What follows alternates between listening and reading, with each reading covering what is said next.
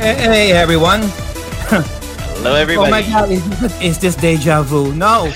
So welcome back to Timeless Gamer, where the games and bodies may grow older, but our gaming experiences will forever remain timeless. And yeah, we are back for another 3DS episode. So what happened? Well, um, because we had so much fun from the last episode. So we did the 3DS episode last week, and we had so much fun talking about that system that we kind of skipped on a few games that we were talking about, and we forgot to mention them in detail on why we liked them in the first place. So just to address that issue that we got from a few people, we are doing a redo of our 3DS episode, which is this one. And for this particular episode, we are going to showcase the hell out of the games that really made an impact in our gaming experiences, in particular with the 3DS. So, joining us back for this particular episode, we got Sir Viraj. Thank you. I'm back here again. We'll go through the games in a bit more detail. I mean, we had lots of fun, as Sergio said, last episode, just showing our collections and just going through them as quickly. But I think it was just too many games, not enough content. So this time, we're going to go through the content. So I don't see it as a redo, I see it as a 3DS Part 2. That's what it is. So those who first one, those who want to sort of look at the games in a bit more detail, I've got a selection here, and so do the rest of the panel. So back to you, over to the next person on the panel. All right, thank you for that, Sir Viraj. And returning back, oh my God, we're back again, Miss Hino. Hi everyone. Thank you for having me back here again. Joyce, right? We were so hyped up last episode, during our last 3DS episode, that we really forgot to talk about the games in depth. So right now I've been invited back again so that I can share some of my recommended games for the 3DS. All right, thank you for that, Miss Hino, and of course, Sir Joe.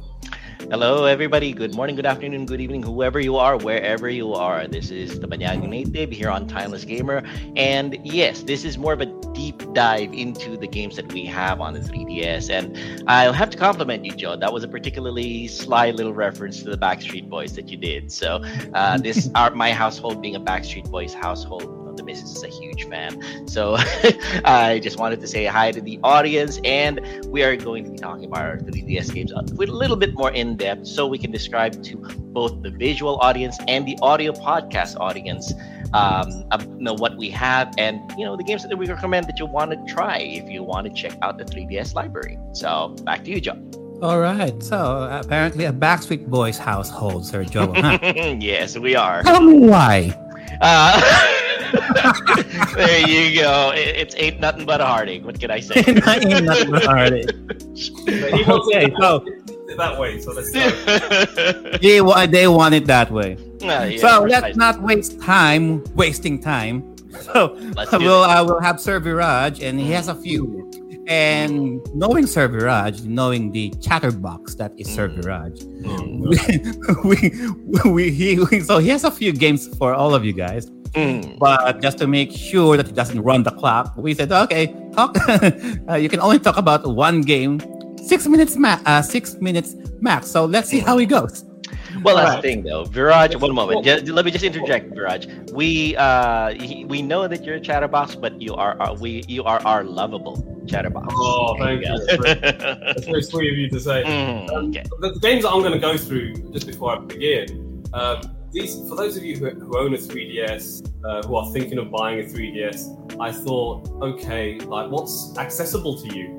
And handheld collecting can be quite expensive. So I thought, let's pick games that are really good, attainable, that you can get cheap, but they're really good as well. So mine are actually quite mainstream, and some of you might actually own these games already. But these are actually really good games that actually, not only are they great for the system, but actually showcase the ability of this as well. I know that Sir Joel doesn't particularly enjoy the 3D aspect of it, and that's fine. You can turn the 3D slider off if you're into that. These are very good games, 3D or no 3D. So without further ado, I'll begin with the first game that I wanted to pick. And obviously, this is deja vu because I did go through my collection the other day when we did this. But let's go with Pilot Wings. This is a release title for the Nintendo 3DS. This is like a simulator sandbox type of flight simulator games where you have a series of vehicles. You can see you got an airplane on the cover, you got a jetpack, you got a glider. You also get other vehicles. There's 3 other vehicles as well. So you get a bigger jetpack and you get a little turbo jet. So you got I can't remember what the other vehicle was, but you get to experiment on Woohoo Island, which is in the background here. That's actually the Wii Sports Island. You know, this is like Nintendo's. That's why it's got that Wii Sports. You got your Mii there as a picture there. You can see in the video here how the game is playing. There you go, you got that. And you got these little tasks that you have to go through to get points. And you get these missions on there, so you can play the game through the mission mode. And you get rated for every mission up to 1 to 3 stars. And the aim is to get 3 stars on every bit of the task that you get. And it's a lot of fun because it has tons of replay value. You also have free mode where you can just practice and just go around the island as well. So it's a really good sandbox game. The visuals are stunning. It looks amazing in 3D. I mean, when I first bought this game and I looked at the 3D, it really does pop out at you. And I think out of all the 3D games I'm about to showcase, this one can actually be a strain on your eyes, which is why it might be a good idea to turn the 3D slider off if it does strain on your eyes. But that depth perception, that feeling really is showcased on this release title. You could argue this is like the tech demo for the system when they were making it. So yes, it is a great deal of fun.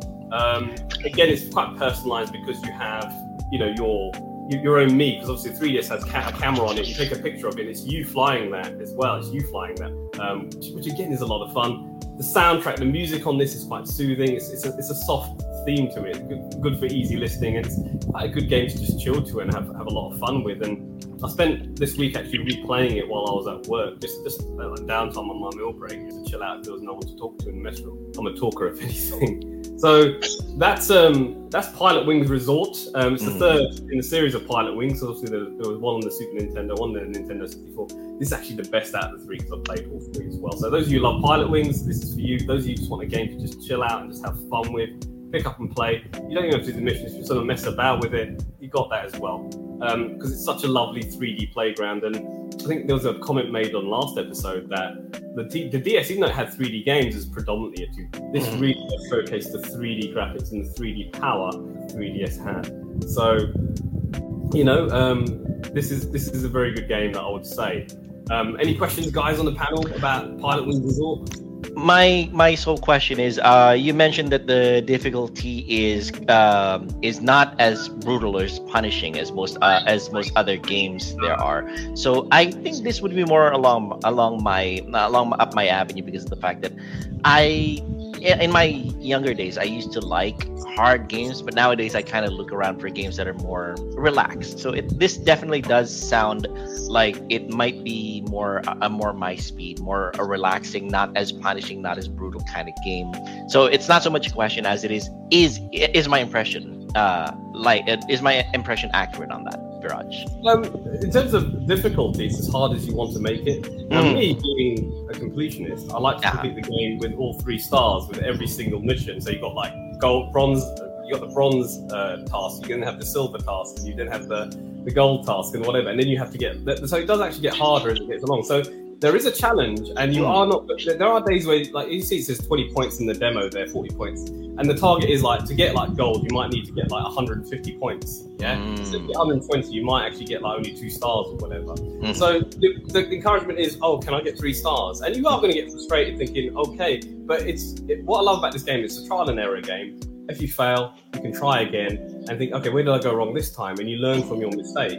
Okay, did I land properly? Was the landing too rough? I'll lose points on that. So it's a skill game, it's a skill-driven game, but it's not like overly difficult in my opinion. You can master it. That circle pad on the 3DS, you can be quite gentle on it. It's not gonna, it's not something you're gonna be rough with. It's quite an easygoing game, like I said. And it's quite a chill game too. And the graphics are beautiful to look at, beautiful sound. It's not going to make you go, oh no, what did I do here? There might be moments like, oh great, what did I do that for? But it's quite a relaxing game. All right, sounds good. Anybody else have any questions? No, not really a question, but I just found it really funny that the name of the island is Woohoo Island.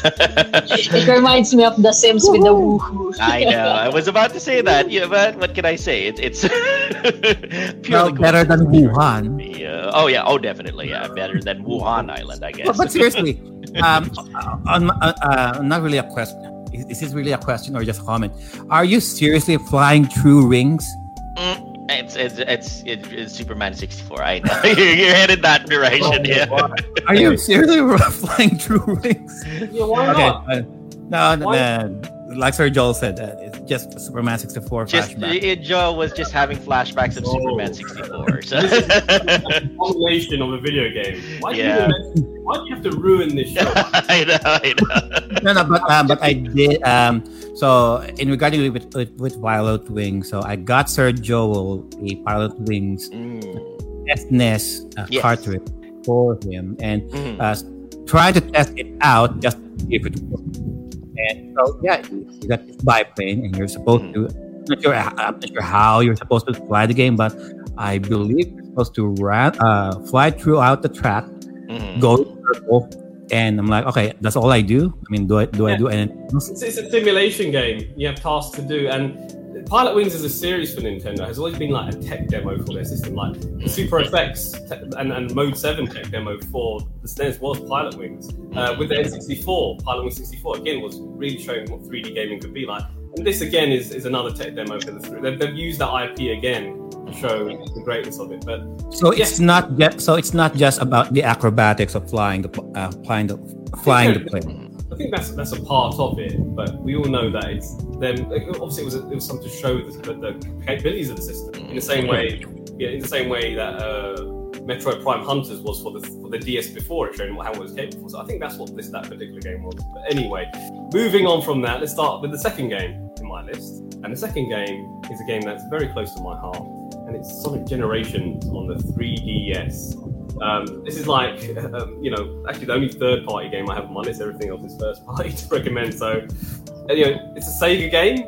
It's a 2D Sonic platformer. Sonic is a platforming franchise. And what makes Sonic Generations from the 3DS special is it's not like its main console counterparts. It's a different game to the extent that it's not.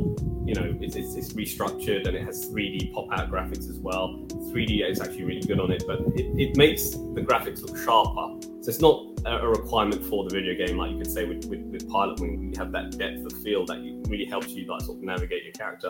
With this, it just makes the image looks a bit sharper when you're playing as either classic Sonic or modern Sonic. And here you have a video playing here of how the game runs. Now, what makes this game really special to me and why it's my favorite Sonic handheld game, and I have played, Sonic Pocket Adventure on the Neo Geo Pocket Color, the Advance series on the Advance, and even the Sonic Rush games on the Nintendo DS along with Sonic Colors. This was the first Sonic game on the 3DS, in my opinion, the best one. There were others that they had afterwards, but what made this one really special is for those, there are three types of Sonic fans. You get the guys who like Sonic from the Mega Drive era, the classic Sonic fans. You have the Dreamcast dreamers who love the Sonic Adventure series of games, and you have the modern Sonic gamers who like everything that's coming out now to this point, you could say, or to the point of where this game came. Now, this particular game is a 2D game, but as you can see here, you've got a 3D bonus level as well, which in itself is a challenge. You get the Chaos Emerald as well. But it has two modes. You've got classic mode with this character here, with normal classic Sonic. And if you want more platforming elements, that one of every stage will have that aspect to it. And its focus will be more on platforming than speed, although they can be quite fast levels.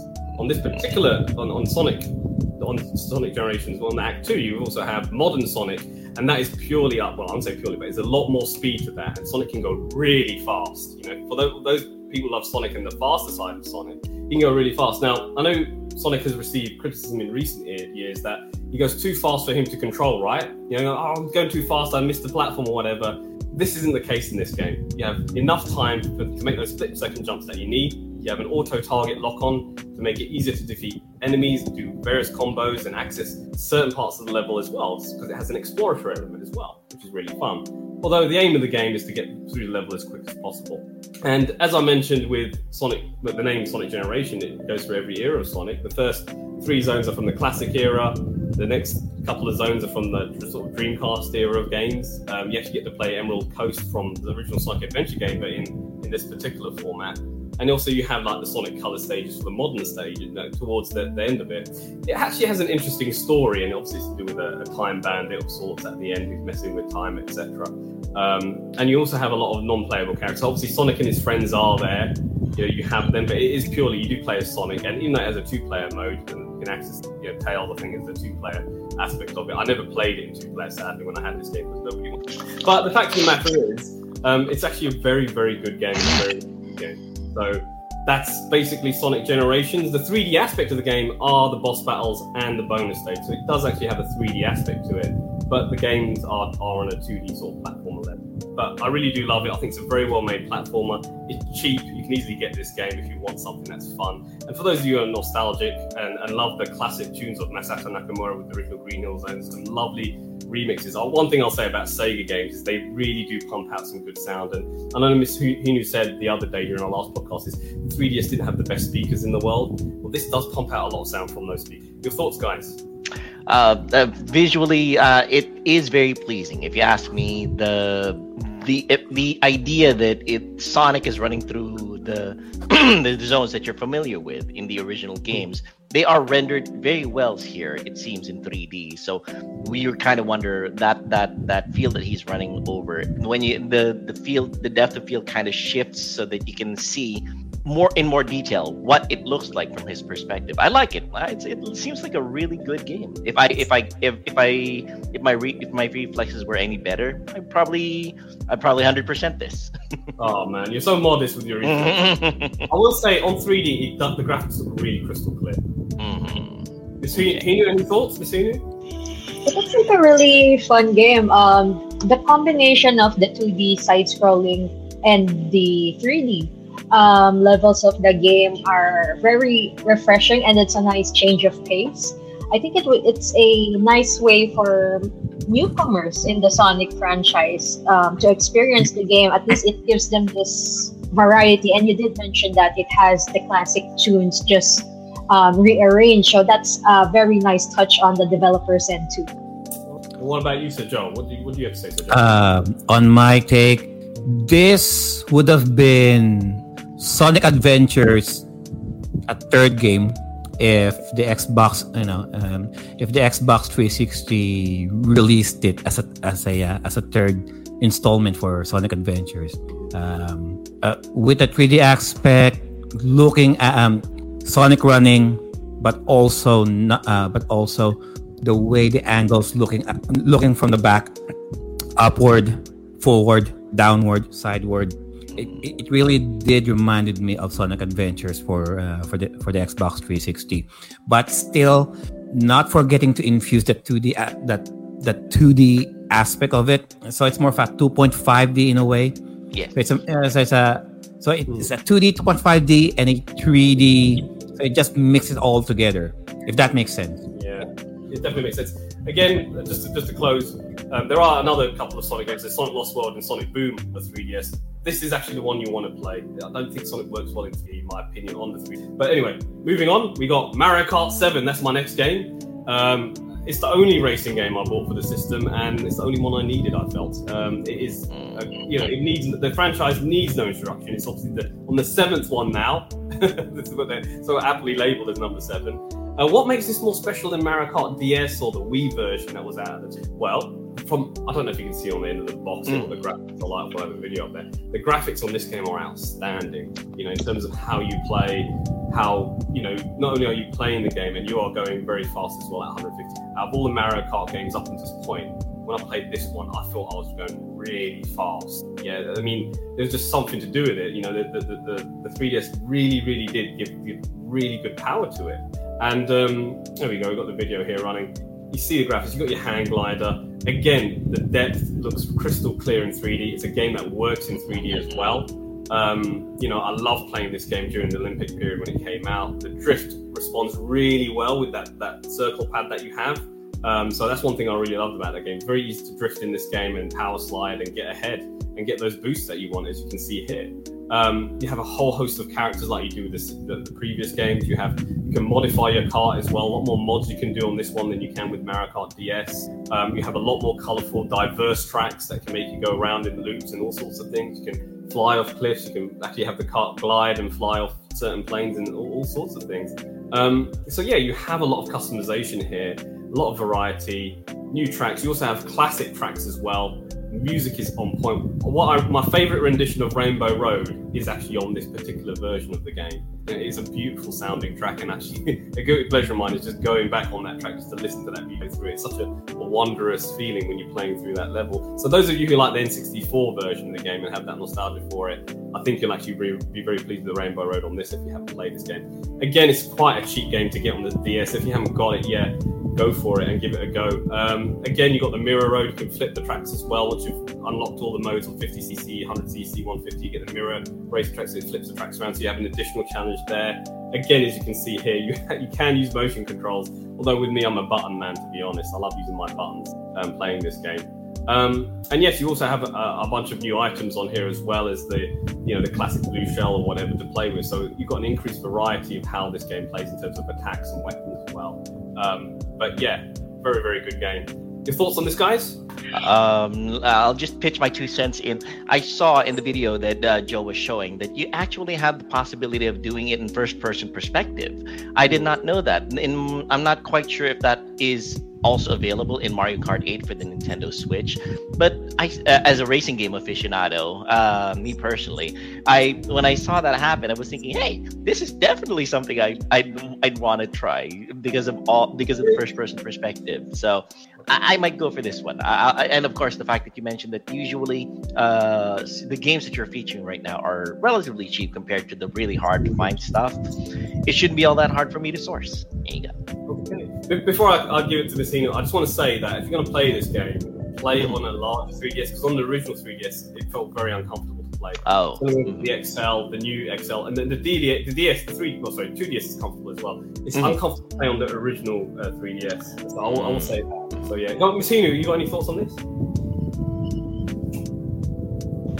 I think it really looks amazing on the 3DS. I'm not really familiar with the specs of the machine, but when I'm looking at the video that's being shared right now, I mean, the colors are vibrant, the models really look amazing, and I think it was very smart of them to put like a mini map on the lower screen and then the actual racing on the top. And you mentioned that it's also compatible with the gyro. Is that how you call it, the gyro? Yeah. I think that adds more immersion to playing. It looks really fun. Yes, it is. It is really fun. What about you, Sir Joe? You got anything to say? So we did mention that you can go first person. It does look fun. My question now would be, one of the main things that I have concerns with racing games is how is the handling in regarding with the vehicles, because on the screen, I mean, well, on the video that we showed earlier, so it has motion controls at 3DS. So how is it reactive as far as movement goes? Like, is there any lag whatsoever? No. Not really. It controls very well. The only thing that I would say is those of you that would prefer a D-pad instead of an analog stick, I can understand that can be a bit tricky. I don't know if you can. Can't remember. I need to check the game as well if you can play it with the D-pad. Of course, the 3DS comes with a D-pad. I don't know if that's an option. So that's something I'd have to definitely look into, but I'm sure people can always look it up and see that.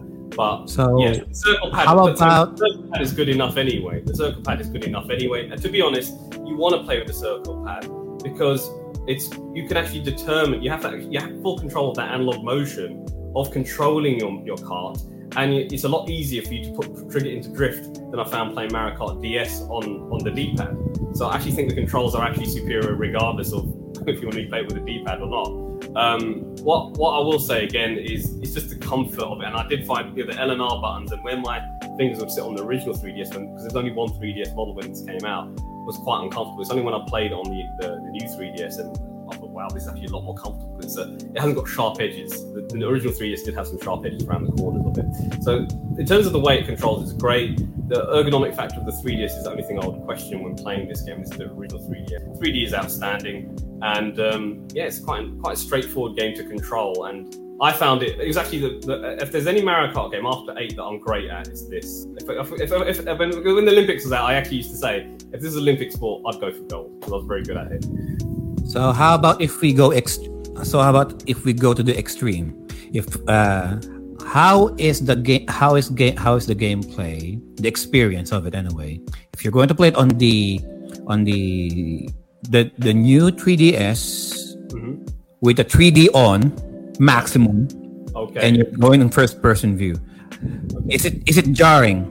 Well, for Or would you prefer it starters, on the 3DS? I know you guys like the first-person view thing, but I don't understand why you'd ever want to play a racing game in first-person view. I like the idea of seeing my vehicle, seeing the depth, seeing how I want to crash with anyone. You know, first-person rifle. I don't know why you do that. I mean, I don't know. Some people prefer playing in first-person view. There's something wrong. But not.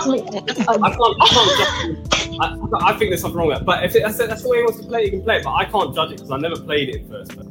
But what I will say is it plays fine. Like it's a very, very good game. It's probably the best racing game on a handheld that I've played. I haven't played a lot, granted, but it's probably the best Mario Kart racing game on a handheld. Obviously, Mario Kart 8 Deluxe is on the Switch is a hybrid handheld game, so I can't really comment on that. But a dedicated handheld platform, Mario Kart 7, is cheap as well if you want to play it. In terms of comfort, and you talk about the 3D on as well. That's the other part of the question. Any game on a new 3DS compared to an original 3DS in terms of 3D is better because 3D follows your eyes on a new 3DS. It doesn't necessarily follow your eyes with the original 3DS because you have to actually look at it dead on. So if you are going to get a 3DS, the new one, if you can afford it because they're more expensive, if not, get a 3DS XL original because the screen is bigger, okay, and it's more comfortable if you can. The original 3DS, they're actually quite cheap. They're only about £50 in the UK. So if you want something budget, then that's fair enough. It's not a bad system. It's just got its limitations. Right. So the next game, all right, Mario 3D Land. So more Mario we're going to throw at you. Now there was New Super Mario Brothers, 2 on 3DS, but come on, that's just a continuation of what we had before on the DS, and that was a very easy game. It's a game for infants, in my opinion. Although you could say this is a game for infants too, right? But this is a lot more fun because it introduces Mario truly in a 3D environment, which is what I remember Shigeru Miyamoto saying when this game was being promoted all those years ago. The graphics are outstanding. It's got lovely cartoon little animation for each bit as well. There's such a really good depth of play. And what I really love about this game and what makes it unique on the 3D is you have the ability to change the settings of 3D. So you can have it as looking into I call it through the looking glass 3D, which is you're looking through the screen and you see the 3D in background layers, so it doesn't pop out at you if you find that a bit too jarring. But you also have the 3D, you can also set the 3D to be pop-up 3D as well. So you can have a 3D that pops out the screen, and you have a 3D that can go into the screen as well. So you have choice of depth of perception when playing this. So that's one thing that really stuck out to me when I played this game. Oh, there's a button here I can toggle with my D-pad, and I was just messing around with the buttons. I noticed that. Oh, cool. Again, as you can see, you've got a whole variety of items that Mario and Luigi can use on this particular game. It's a lot of fun. Different power-ups as well, like a whole new 3D level design. This is obviously before Mario 3D World became a thing. And they used this and they moved up to Mario 3D World because this was such an awesome game for the 3DS, a staple of the 3DS. I remember this game even going classic because it sold so much. It must have sold over 1 million copies, that's why. But yeah, it's beautiful in terms of the color, the art direction they took, the level design, the way the difficulty curve gets a bit more challenging as you go through every level. It is more challenging than New Super Mario Brothers. The depth of 3D in this is what I found amazing. It's actually the first dedicated sort of 3D environment Mario game on a handheld as well, I'd just like to add. And it's just outstanding. I don't think there's anything more that I can say. I mean, the video that's playing really says it all for you. But for those at home, it's a colourful, fun experience for a young person. And it is actually quite a cheap game to get your hands on, and it's timeless. It's timeless. What about you? What do you think, Sir Joel? Your thoughts on this game? Yeah, having a look at it, I completely agree with your assessment on this. My only comment would probably be the fact that this shows how Mario in general it personifies Nintendo for the way it is, because of the fact that it shows colorful palettes, accessible gameplay, familiar characters and familiar environments. So it really boils it down to the essence of what Nintendo is for a lot of people. Lots of fun, something that you can share with the whole family. And I think it's something that if parents are looking for something to have fun with their kids, to say, hey, this is a character that I used to love when I was your age, and let's go play it together. This is probably the way to go. All right. And over to you, Miss Heaney. What do you have to say about this game from your approach? It looks really fun. I mean, you can never really go wrong with a Mario game, they had the formula tried and tested for all these years. So I think it's a really fun game to play both for kids and adults. Since you mentioned that there's a bit of difficulty in the latter stages, I do have a question though. What did you mean when you said that this is the really first 3D take on the Mario franchise? So not. I said on the handheld. There's a little On the handheld. On the handheld. On a handheld, and obviously we got Mario 64 was the one that we're talking about. But on a handheld device, that's on it. So yeah. Got it. And what about you, Sir Joe? You got something you want to say? You know what? After Mario 64, I've been having some trouble separating the Mario games right after that. Okay. In terms of aesthetic wise and gameplay wise. So if you don't tell me that this is for the 3DS, I would have assumed it would be from the Switch. I could have guessed this from the Wii U or the Wii.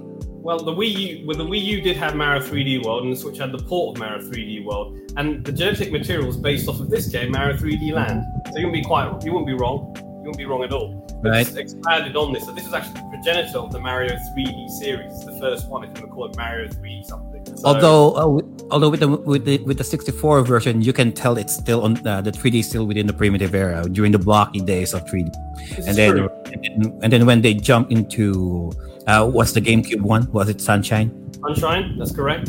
Sunshine. So you can still sense that okay, we're getting there. It's not perfect, but better than the 64 version, right?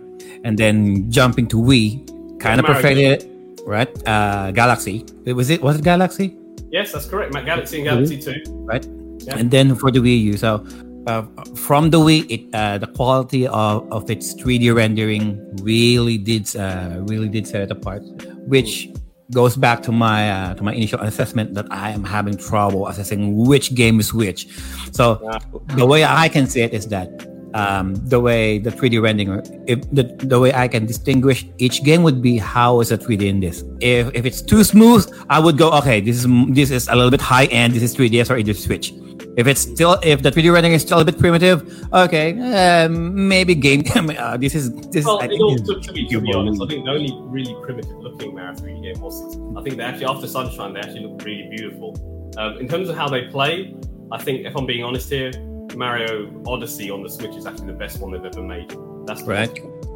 Anyway, moving on to the next game, Zelda: Ocarina of Time in 3D. What is this, Gerard? This is a game that we've heard of already, right?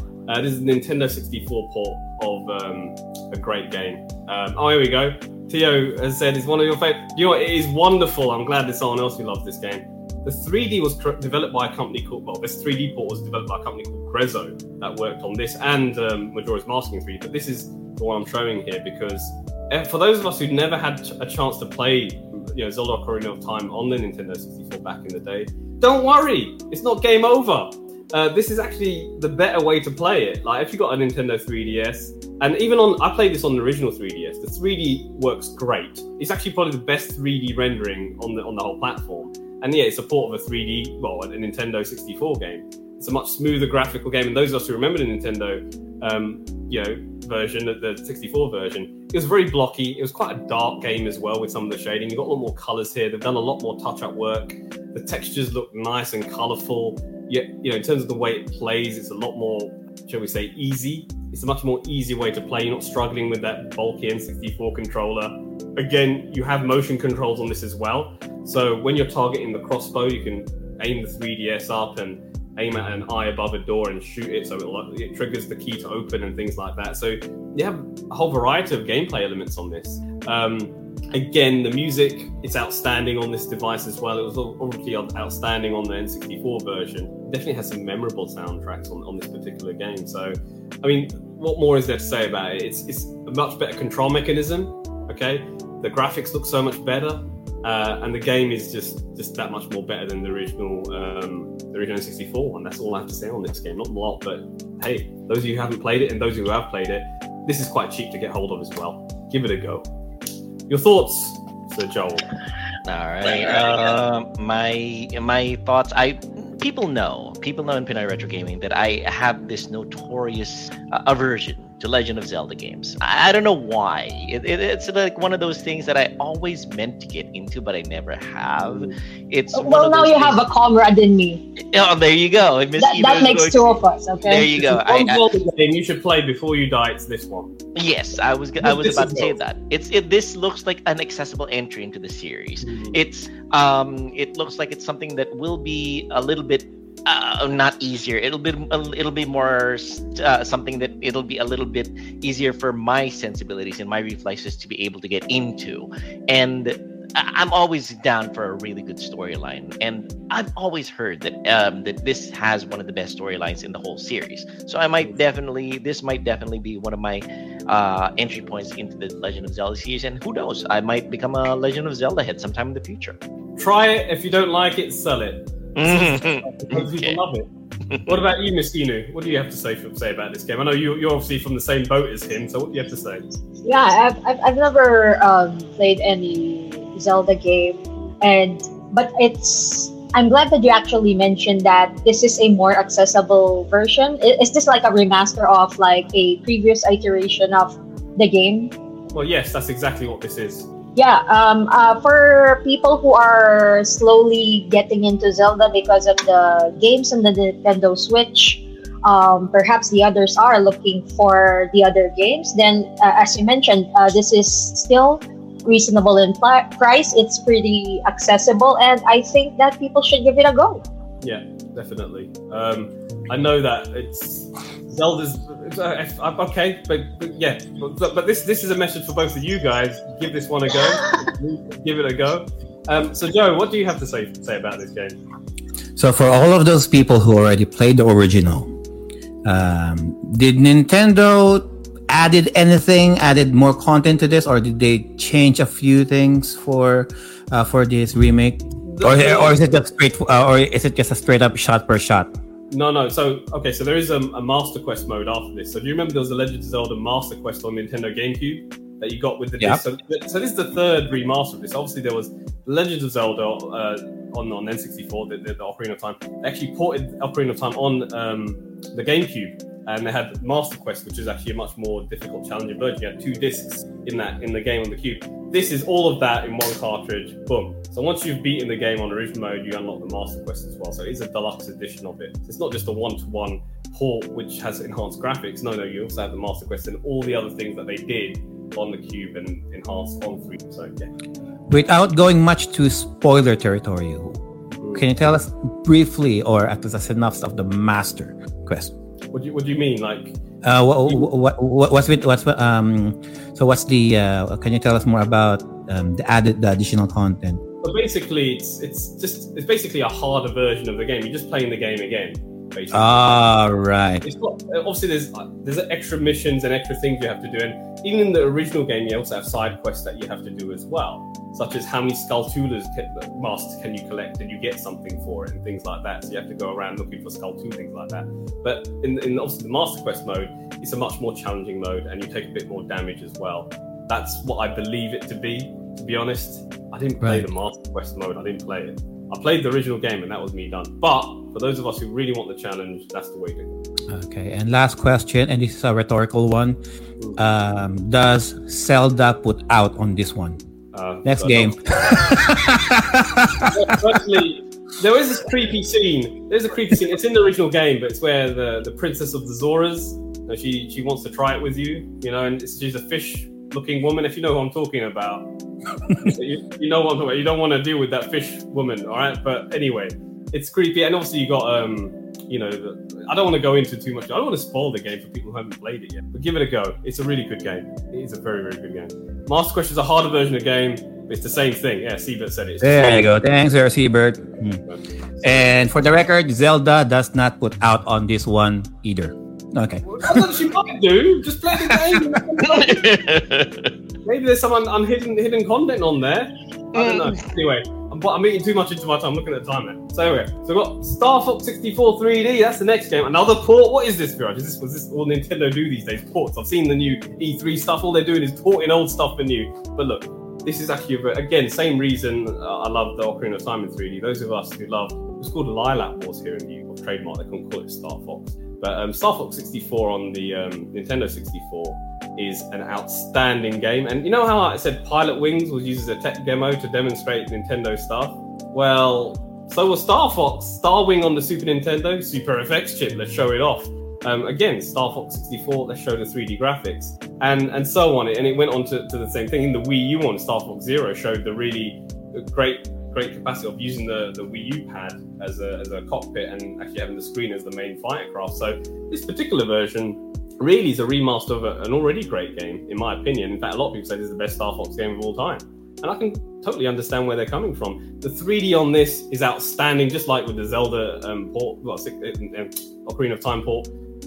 It's crystal clear.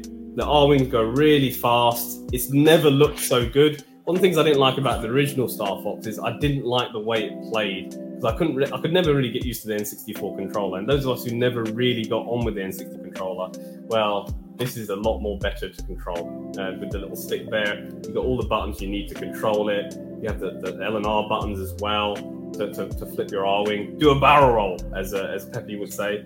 And you also have the ability to use motion controls, because obviously the 3DS has a built-in gyro sensor in there, so you could control your R-Wing using the gyro sensor as well. Not that I ever like doing it. I find it much too sensitive, in my opinion, but some people like playing it that way. I remember when this game came out, and I was actually at Earl's Court Comic-Con, and they were showing this game off in a display booth, and I got to play it. I thought, this is really good, I'm going to buy this game, and I did. Again, you got multiplayer combat mode as well, and you can see people on their avatar. You could play up to four players, I believe, on that. So that was a lot of fun. So you could do all these 4-player battles and whatnot. So you have that extra feature that I know of. I don't know if there's any other extra features apart from the 3D on this particular game, but this is one that if you want some action, a good flight shooter that's unique and a rail shooter, shall I say, this is actually very well made. So your thoughts, guys? Me personally, I've tried Star Fox in the original SNES, and this looks galaxies better because of the fact that the movement is smoother. I played the SNES version, and at times it felt like you were watching a slideshow. The frames per second were terrible, and this one really smooths it out, and it actually looks enjoyable already. And barring you're trying the next generation of Star Fox game, which is Starlink Battle for Atlas. I know a lot of people say that it's not really a Star Fox game, but on the Nintendo Switch, it actually has Star Fox and the R-Wing and everything, all the characters in there. So before you get into that, if you're looking for a 3D, a smooth 3D version of Star Fox, it looks like this is the way to go. I'd probably give this a shot, especially considering the fact that the multiplayer aspect looks a hell of a lot of fun. So you need someone to play it with. If you're alone, you got no chance. That's the truth, though. The game in itself, like for $10, $20, if you've got a 3DS and you haven't got this, give it a go. Give it a go. You can't go wrong. If you don't like it, sell it. You're not going to make a loss on it, really, are you? Very true. Again, it's sold over 1 million. It's on classics as well. But yeah, it's a good game. What about yourself, Miss Hina? What do you think about this? I'm not really someone who plays shoot 'em ups or any similar genre to Star Fox, but I don't know. I'm really allured by this game, and I really want to try it. I really want to play it. Is it fine if I start with this game? Because you mentioned there were former games. Is it standalone? What I'll do is, Star Fox 64, and Star Fox Zero on the Wii U are just the same story but remade. That's all they are. In terms of the story, it's just the same story remade. So it's telling the same story but with enhancements. Now, Star Fox 64 is a much more in-depth story. It doesn't matter. Play this game. In fact, this is actually the one that you should be playing. If there's two Star Fox games you want to play, it's the SNES one, Super Nintendo one, and this one. Going back on the point that Sir Joel said, yes, the SNES one was quite slow in terms of its frame rate. Imagine if you grew up in a PAL region and how that felt. But anyway, but there have been, to be honest, there have been patches and mods to actually give it a really good high frame rate, but we can talk about that another time for the original Star Fox. But this is Star Fox 64. Give it a go, Miss Hinu. Give it a go. Try something new. I can't wait to try it out. I really want to play that game. Give it a go. And it looks beautiful. What about you, Sir Joel? What do you have to say for yourself down there? Huh? Okay. So, say what you will about Nintendo releasing their old classics, but every time they do, they really spare no expense, maximizing the capacity of their latest console or handheld in this case.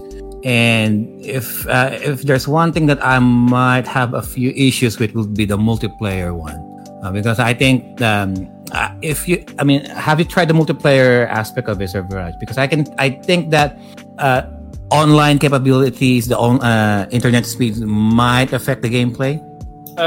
No, in the sense that you can play it via Wi-Fi, or you can be on Wi-Fi and connected. And you can play it via peer-to-peer via the 3DSs, but there is no lag on this because the bandwidth is so great now. How can you have any lag? It's very hard because of the way the game is. Even though I know the game, it's not like the ultimate in terms of graphical experience like a PS4 or anything. You wouldn't get any lag. Whenever I played wireless because I played this at the Nintendo Symphony Orchestra back in 2012 with a bunch of people there.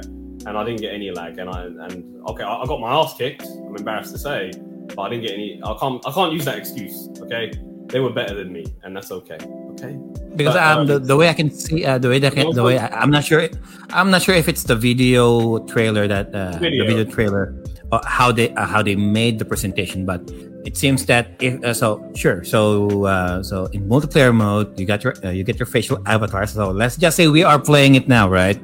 So if we are moving our faces like this, then that means that the 3DS camera is also capturing your movement the same speed, or it shows a little bit of laggy, like there's some frame skips every now and then. Maybe it's just a video. I don't remember that. So anyway, I can't really speak for that. But again, that's a very small part of the game that we'll play. The actual game is just a bit of a nitpick, yeah. What's going on is adventure, and it's not a linear game, by the way. I've neglected to mention this. You can go on multiple paths, so it has multiple replay value. You can go from one planet to another planet to another. You can go to another way to another. Whole Star Fox is full. Actual game is short. You better finish the game in less than a couple hours. That's true, Sasiba, but there's a replay value. So it's actually. So if you go around the upper part, it might be easy mode. If you go for another bunch of planets, because there's other planets you can avoid complete levels and complete this game. But the replay is, I want to play some new levels. I want to play tougher levels. Right. So this game does have its replay value, and you unlock. There's various things you can unlock, but I can't remember what you unlock by going to the other modes. But there are some extra unlockables in this little game, which makes it superior to the original N64. Anyway, we move on to the next game. Next game is, and we discussed this the other day, Kid Icarus Uprising. Okay, this is a 2015 release, I believe. But this game was developed by Team Sora, who went on to make who were known for making the Smash Brothers game for him. And you can tell it's got the same genetic material that went into this game. Now, this game uses the 3DS to its maximum potential in regards to all the aspects the 3DS had. That's what makes it very special. Okay, the graphics are outstanding. The storytelling is outstanding as well, because you've got voice acting in there. You've got Lady Palutena who speaks to Pit, and that you get to listen to their sarcastic dialogue. Nice. And that they talk amongst each other and whatever. And it's really fun how the characters talk. It's really good to just follow that story. And basically, the underworld armies are attacking the world or whatever, and it's Medusa and then Hades is, I think, he's the ultimate boss at the end of the day. But it's him going up against these forces. And what I love about this game is there are two aspects of gameplay in this. One is you have shooting and action in terms of it's like a rail shooter. When the first level is a rail shooter where he comes down from Angel Land or the Cloud Land, and he's sent by Lady Palutena to fight the evil forces and shoot the monsters down. So it's very much like a rail shooter, like Space Harrier, which I really love. I really love that Space Harrier style of the game. So you have that. So you have the rail shooter when you go down. You can even shoot on land as well. So you do have projectile weapons on land. But you also have, melee mode where you have to fight and go up against the armies on your own, and that's a bulk of the game where you have to fight and you level up. So you could argue it has action RPG elements, so it's a lot more game than it looks like. You also have like a whole. This game has so much depth; it's unbelievable, because you can also battle with your friends, so it's up to 2 to 6 players as well. Not that anyone wanted to play with me, but you can actually meet up with your friends across the world and play online or play peer-to-peer with each other. So local play, you could do it, or you could do it online. I don't know if obviously the servers have gone down. I don't know if you can play this online anymore, so don't quote me on that. It's a lot of fun. but you can actually team up as a party and go on an adventure and do it together. Again, you have all sorts of bits you can unlock to enhance your weapons and whatever. So you have more powerful weapons that you collect throughout the game, and you get bits and pieces that actually you can build a weapon and make it more powerful, etc., as you go along in the game. So you have that. You also have like AR cards that came included in the box, and you can use the augmented reality mode to do battling as well. So that was fun as well. It's definitely a callback to the NES days. As you can see here, it's obviously them bringing their legacy back to this game. And this is the third in their series. Obviously, it was Kid Icarus on the NES. It was a Game Boy Kid Icarus game, and it just went silent for so many years, and they finally made this thing. Obviously, a lot of people were frustrated, thinking, hurry up and make Smash Brothers and hurry up and release this game, because this was what they knew that this was in development. But ultimately, this is an awesome game. And again, this is when they developed the Circle Pad Pro for the Nintendo 3DS, and they were promoting that to be played with this game. I didn't have it, so that's what made this game harder for me to play. If I was going to put this in my new 3DS, which obviously has that C-stick nub, which is basically what the Circle Pad is for the new 3DS, it makes it a lot more easier to play. The reason it comes in a box like this is it does come with a kickstand in there to hold your 3DS a lot easier, because there's a lot you do with it, because it incorporates the touchscreen, incorporates all the buttons. So there's a lot going on. And if there's any criticism I have for this game, it's just a hard game to control and get to grips with. That's really it. But otherwise, in terms of the way it plays, the adventure you go on, all the elements, it's jam-packed with hours and hours of replay fun. The game itself isn't particularly that long if you play through it. I know it's like 10 to 20 hours, I would say. But go over it again and again, you can obviously do a lot more in terms of how you explore the paths, and you can unlock all sorts of things. But yeah, in the way it plays very much like Smash Bros. In terms of brawling elements, and you can pull off all sorts of combos and moves and whatnot when taking out bad guys. Again, you see Medusa there. Lovely story, really good adventure game. One, if you can get it cheap, because I think you can get these like without the boxes and you can get it cheap. It's a good. I've seen it for £100, sadly, but that's with it in the box. I haven't looked at it with the unit on its own. I've seen it for £40, so it's not. I wouldn't say it's cheap, but you can get the game for about £40. The box version is also expensive here in the Philippines. But give it a go. Give it a go if you can, because it's definitely a go piece for this console. What do you think, Sadell? Well, it certainly looks like a lot of fun. If I go to one of our local conventions here in New Jersey or in Pennsylvania sometime in the near future, I'm definitely going to keep an eye out for it. One thing I'll say is that it looks like it's some for people like me who are half a century old. This looks, if you guys are looking for something that touches on an old Saturday morning cartoon that everybody used to love, Captain N. This looks like something that you will definitely enjoy, because Kid Icarus is one of the characters that we kind of grew up with watching. Aside from Simon Belmont and Mega Man and Captain N himself, Kid Icarus is the main guy here. And for all you oldsters, Eggplant Wizard is finally rendered in 3D, so that's the way to go. That's all I can say about it. What about you, Mitsuno? I mean, I know you're an RPG fan. This does have RPG elements in there and customization. Yeah. Does that excite you about this game a little bit? When I first got my 3DS, some of the games that I'm actually eyeing out, aside from the RPGs and visual novels, are 3 of the games that you have mentioned. It's the Pilot Wings Resort, it's Star Fox, and Kid Icarus. So, as I mentioned earlier, it's a bit on the expensive side, especially the box version. You did mention there was a kickstand. Is it compatible with the 3DS XL? Yes, it's just a stand. All it is a piece of plastic that kicks out, and you put your 3DS there, and that's it. You're done. All right, that's all it is. In fact, it's awkward to play with the stand. I just played it in my hands and I got used to the controls. But in all fairness, this is a game you want to play with the new 3DS, if I'm being honest, or with the Circle Pad. That I would actually stress, if you're going to play this game and play it on the new 3DS or one with the Circle Pad extension, because it does require 2 analog sticks to play, and that's why I was like, because I played it on the original. If you're going to play that game, that's the way to play it, I'm afraid. I would love them to port it on the Switch, because this game deserves to be. First things first, I need to get a copy first. Yes. But you can get if you can get the car only, that's good enough, if I'm being honest. No. You're a box collector. I'm one of those people. Her? No. Her? Nah, her obsessive compulsion will not allow her to do that. He knows me so well. I'm the same way. It's all right. But going forward, what do you think, Sir Joe? All right. Why do I feel like I'm watching Sora, who can fly, when I'm watching the gameplay for Kid Icarus Uprising? It's got that look to it. Like it has this Kingdom Hearts kind of feel to it. It's without got that, the Disney Kingdom stuff. Hearts, you love this game. If you love Right? Kingdom Hearts, So for all of So for all of you Kingdom Hearts fans out there, try this game. So it's basically Sora with wings. I think Honestly.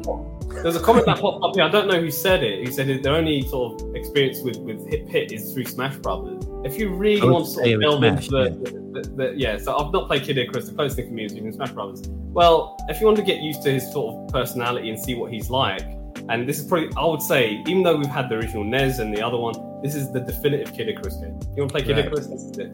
All right. Moving on to my final game. Okay, unless there's another question you want to ask. No, I just noticed this one.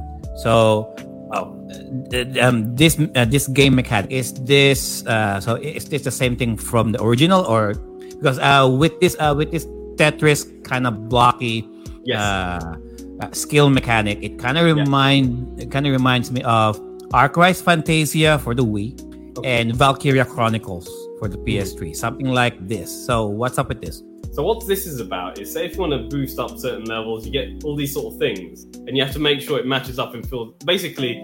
So for example, you can see Heart Booster, Health Recovery level 2, and a Health Recovery is put there, and it basically is a shape that fills up the screen.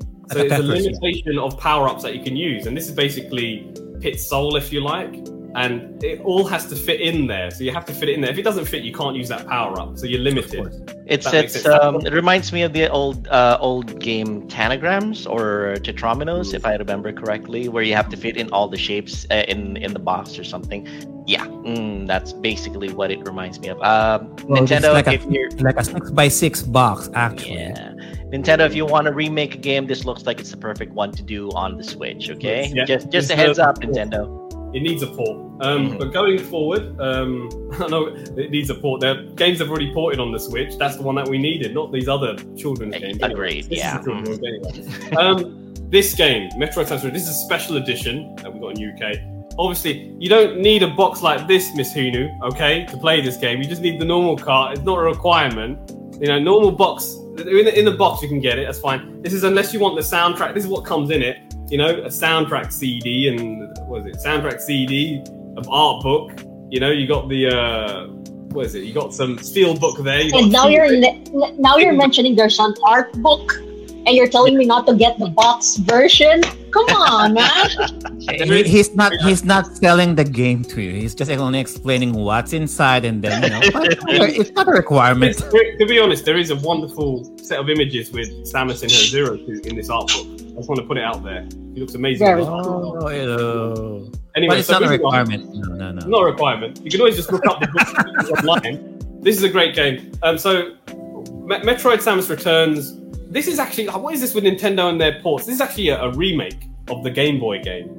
Okay, you know, it's as you can see, so much more enhanced than that black and white thing that was the Game Boy sequel to the original Metroid. And this is, you know, Metroid 2 Return of Samus, but Metroid Samus Returns. That's what this is. This is the way to play it.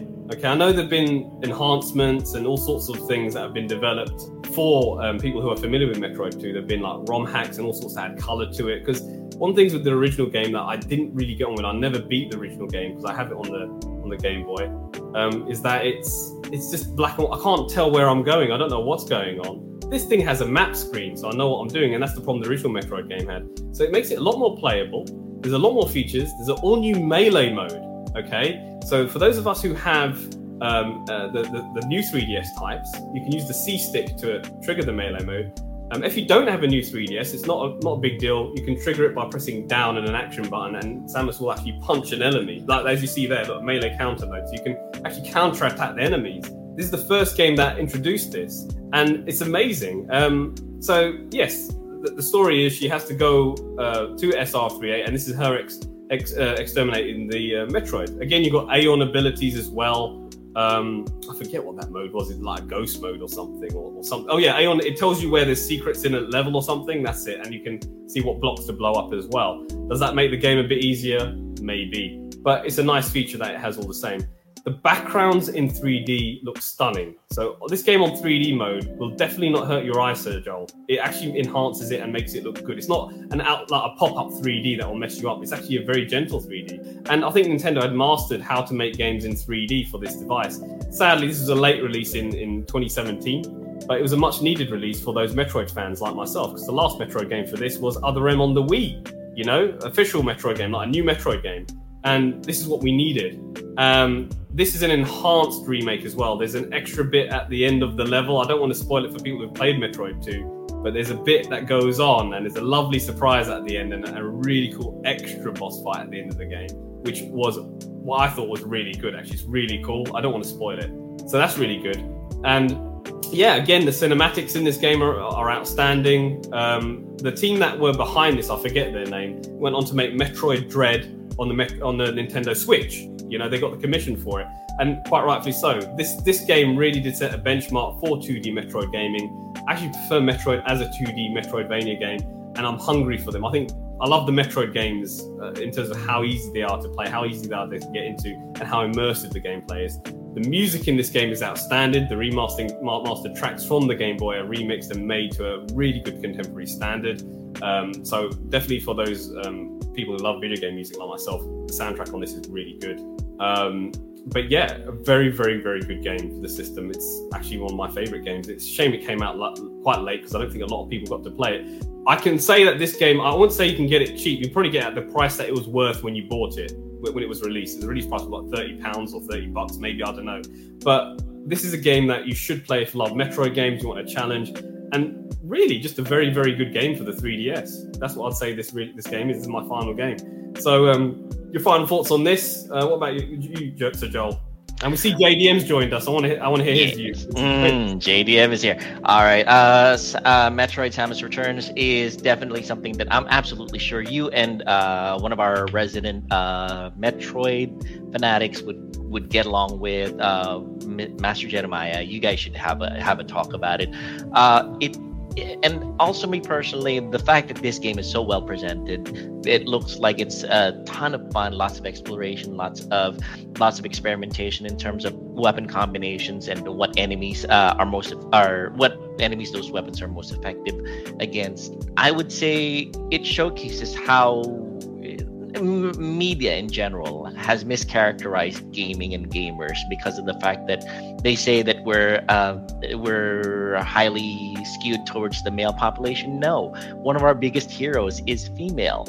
A lot of our biggest heroes are female. Metroid, Samus of Metroid, and Lara Croft of Tomb Raider. So this showcases that gaming is equal opportunity as long as you have the skills and the desire for enjoyment. That's my comment on it. Back to you, Viraj. Okay, well that's good to hear from you.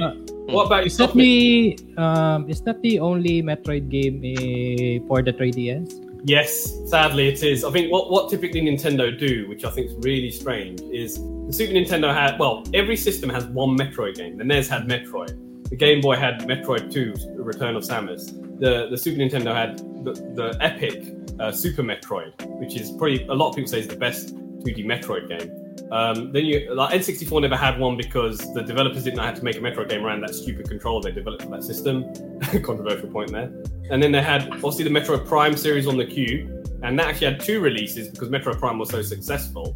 Then they had Metroid Fusion on the Game Boy Advance. That was actually the 4th Metroid game before Metroid Prime. So they had Metroid Fusion, but that was very successful. They made Metroid Zero Mission on the Advance, which was a remake of the first Metroid game. So you actually had 2 on the Game Boy Advance. And I suppose you could say you had 3 because they ported the original Metroid game as part of the NES Classics. So you had that on the Game Boy Advance. Then on the Wii, you had Metroid Prime 3 Corruption. So you had Metroid Prime game on the Wii. Then you had Metroid Other M on the Wii as well, which was actually controversial because that was the one that was like seen as like the black sheep in the Metroid family. It's not a bad game, but it might be considered as a bad Metroid game. Let's put it that way. But I still like Other M. And then Metroid went on break for so long, and then they released this thing in 2017. I think it was like an 8-year break or something. I could be wrong. And then they create this thing. which was much needed. Yes, it's a port of, well, it's an enhanced remake of a Game Boy game. And just a little bit of a little bit of a trivia there. There was actually another Metroid 2 remake that was made by a fan called Dr. M64. You can download it on the internet. It's called Another Metroid 2 Remake, or AM2R. I don't know if you heard about it. Nintendo shut him down because this game, we would have affected this game, and that's actually a really good fan game of Metroid 2. So there are actually 3 Metroid 2 kinds of games, but that fan game by Dr. M64, AM2R, I think that's what it's called, another Metroid Prime remake. Something you can look up if you like, but Nintendo wouldn't like you playing that. They want you to play this. Out of those 2 games, you know, it's kind of naughty me saying this. I kind of like the fan game a bit more and how it plays, but this has a better polish to it and it has extra enhanced gameplay elements. So that's my thoughts on that. So yes, I hope that answers your question thoroughly, JDM. But anyway, Miss Hinu and so Joe, quickly, and then we can move on to your games and what you have. Yeah, sure. I do agree with you when you said that Nintendo has this amazing way of maximizing their consoles, and I can only imagine how difficult it must have been doing a remake of a game that was coming from the Game Boy, which is a whole generation before the 3DS. So I think it's really amazing that they're at least breathing new life into this franchise, especially you mentioned that the Metroid series usually takes a lot of years of breaks in between. So let's just hope that there's another one that's coming around soon. I hope so, because they are really upset there's no Metroid Prime 4. I'm heartbroken with this Nintendo Direct. I really am. But anyway, and on one hand, I'm happy they remake some of their stuff, because Metroid 2 needed a remake. Okay, the original Metroid needed a remake to make it really cool.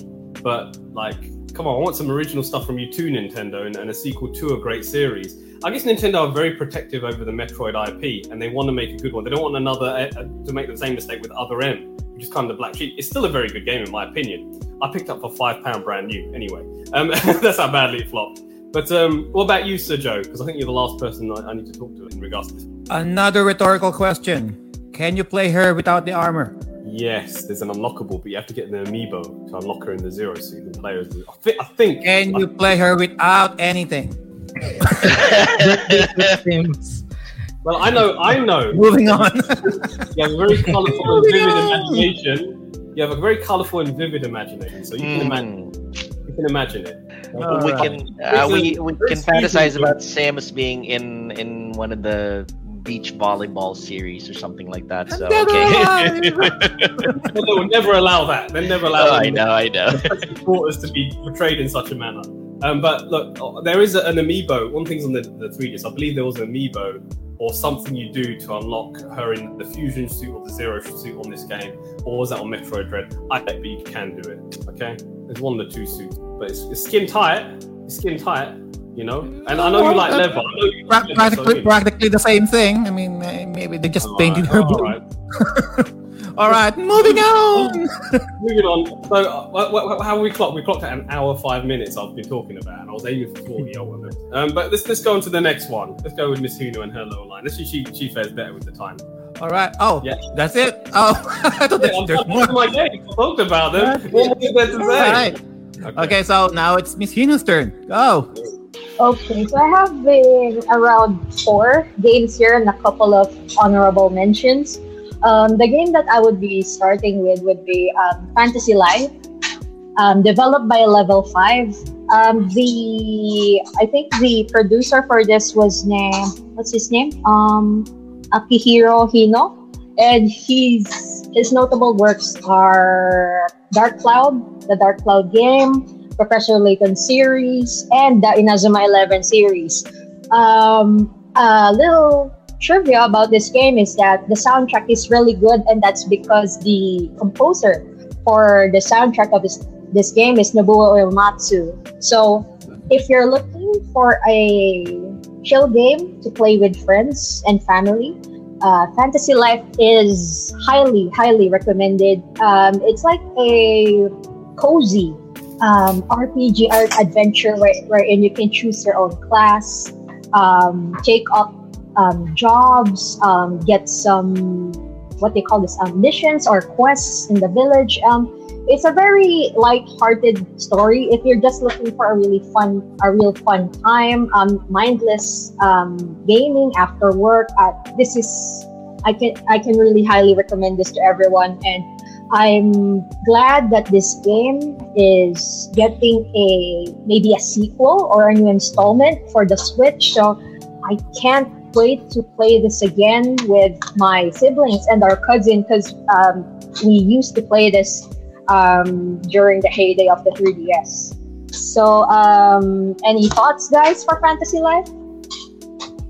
My personal one of my personal favorite portable RPs, honestly, Miss Hino, because of the fact that it is deceptively deep. It's one of those games that you go into thinking, this is I'm gonna knock this out in maybe about 10 or 20 hours. No, because of the sheer number of jobs that you can take on. One of my personal favorites is the angler one, or fisherman life. Oh god, fishing hell.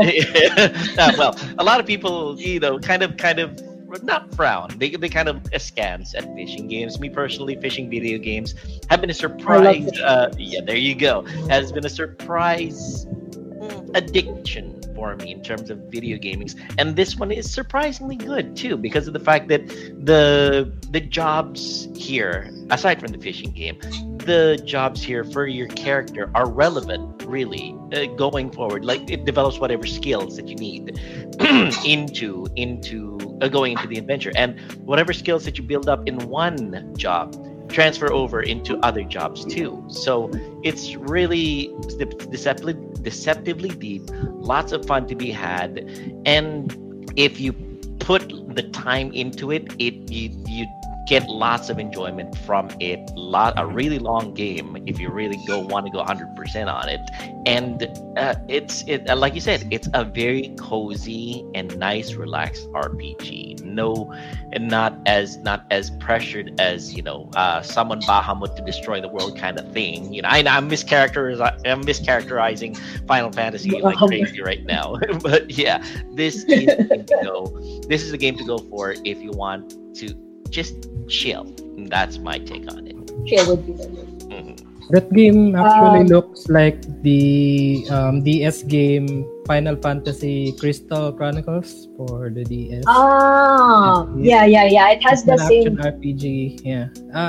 Actually, seeing the trailer right here, I think I saw that it kind of looks like that game, but it's the only difference is that it's for the 3DS, and you have this. I have a similar vibe.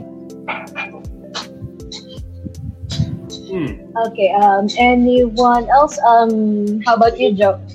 Looking at the overall game design, it kind of reminds me of Radiata Stories for the PlayStation 2 and Ni no Kuni for the PlayStation 3. Of course. A bit of combination of both. Why you gotta bring up Radiata Stories? That was a traumatic game for me. Okay, anyway, continue. Hey, those spoilers, I haven't. Oh, okay. No spoilers. Stop right there. Okay, got it. Okay. It looks quite straightforward. It looks like quite a straightforward, accessible game with lovely art design. Yeah. That's all I can really say about this game. I mean, when I look at some RPGs, sometimes I see like windows, tons of stats and all sorts of complicated things, which make my mind turn to mud. But this game looks like it could be quite fun to get into and easy for me with difficulties. I mean, you want to have a game which has a nice graphical user interface in terms of the graphics and the way the characters are presented and the ability to walk around and explore things. It looks like it has a nice exploratory element. I'm just looking at this game because I never played the game on first impressions. And it looks like a game that young people, I would say, because it's obviously got a young person's look to it, a young person's mind to it. That it's obviously going to appeal to young people. I think it sounds like a fun game for people to get involved in. So yeah, it looks like a good game. Yeah, the fun thing about playing this in multiplayer is that, for example, if you want to get more stronger weapons, maybe one party member can be the blacksmith, and then someone would be the cook who would be providing the HP refills for everyone. So it's also it's both fun for single player and multiplayer. So there's that. What's the 3D like? I don't 3D like. I don't really play it much in 3D because it strains my eyes, and I do have the older version of the 3DS. That's why I'm until I get the new version. Maybe I'll check it out again. I mean, this game could have come out on the DS if you think about it, right? That's true. I think it's gonna look fine as well. What are you thinking about, huh?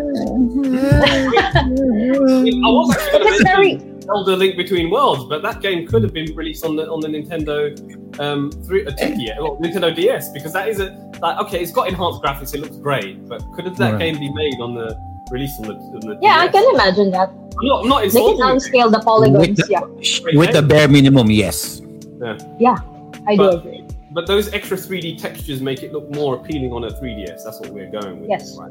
Agree. We did mention it on our previous episode, is that the jump from the DS to the 3DS isn't that much, and in terms of innovation, they didn't really fully utilize the 3D capability of the hardware. So yeah, I do agree with you that we can imagine that this game could also run on the original DS.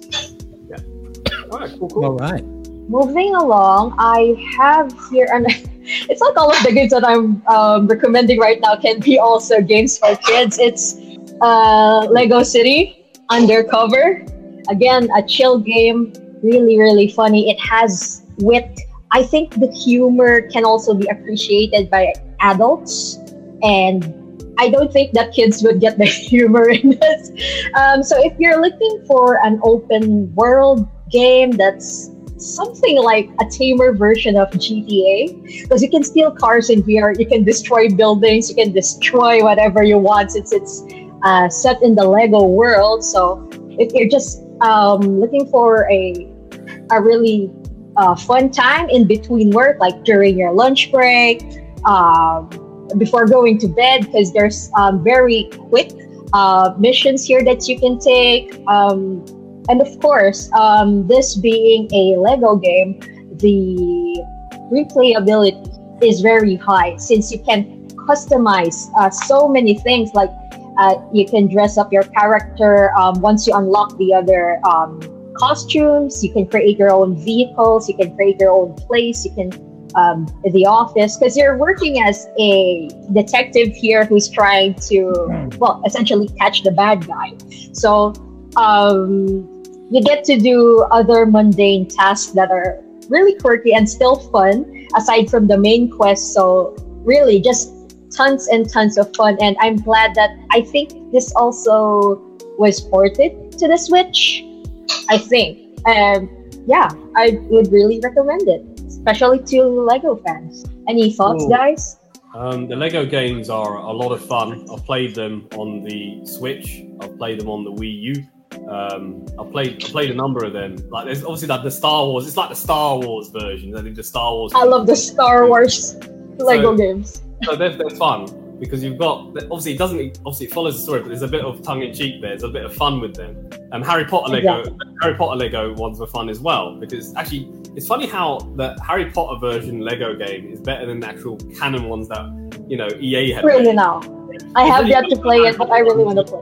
I actually really like the way the game's played, so it's a lot of fun. And I can imagine this is a lot of tongue-in-cheek humor as well. You know, it's a game with children in mind. But Lego isn't just for children; it's for adults. I'll tell you something. It's a story. It's a true story. I bought myself a Lego Millennium Falcon. All right. Oh shit! And no kid can afford that. Show it. I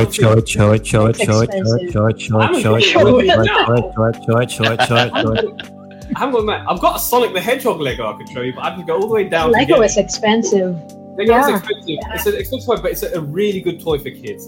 But going back to the video games that's based on the toys, this is a lot of fun, and I can see it's a lot of fun. I understand exactly where you're coming from. Good for you. Moving on. Who's next? I'd say the Lego games have always been a good combination of platformer / puzzler, and it looks like this is like one of those things that you don't have to necessarily have any familiarity with any of the tie-in movies. Like some people who play Lego Star Wars will derive much more enjoyment from having watched the movies that Lego Star Wars is based on. So like little snippets that you say, oh hey, that's kind of cool that they included that. Hey, it's nice that they did that there. But this one looks like it's a very standalone Lego game. You don't have to have any familiarity with any other property or part of the franchise. You're right. So it's definitely something that if you are looking for something that you want to get into in terms of platforming / puzzling, this is the game to get and try. That's my personal take on it. The world for this game, I forgot to mention, is really, really big. The map is really big. They have several areas, and although there are sometimes drops in the frame rate because maybe the system cannot properly render some of the backgrounds that well, but it didn't deter me from having fun exploring this world. Very good. And for those of you who are in the audio portion of the podcast right now, Viraj is showing off his Sonic the Hedgehog Lego set. And that looks so cute. It is very nice. I have to admit, it does. It certainly does look like something that if you are a Lego guy / Sonic the Hedgehog fanatic, it's the kind of thing that you definitely want to get because it represents the Green Hill Zone. Is that a part of the Green Hill Zone? It was such a successful Lego set. They're actually making more spin-off Sonic themed Lego sets because the movie's out there now. They've done one with Tails is playing and. I think maybe I should collect those. Oh no!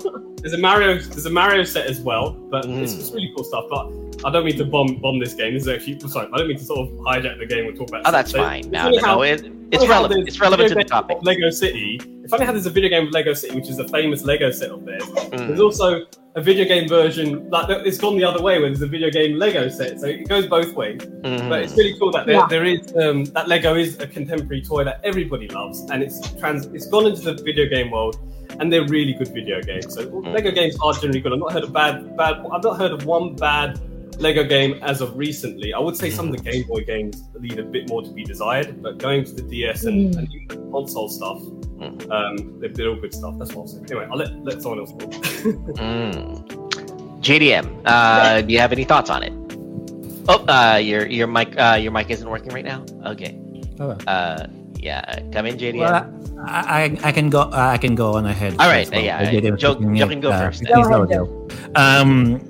Ever since the first Lego movie, I haven't really looked at the Lego games the same way. Really? Lego Why? games to me are video games for adults disguising themselves as video games for kids. That is so true. If that makes sense. Yes, it does. Yes, it does. I mean, all of the innuendos, all of the adult humor, sure. I mean, pay no attention to the blocky Lego toys, sure. But if you're just going by with the story and the dialogue aspect of it, the adults might get a few things, some references here and there, sure. Definitely, this game has them. Now would be Yeah, we seem to have experiencing a little bit of static. No, all right. One question would be: in this game, are there specific instances that you need to build something to move along with the story? Like, for example, yes.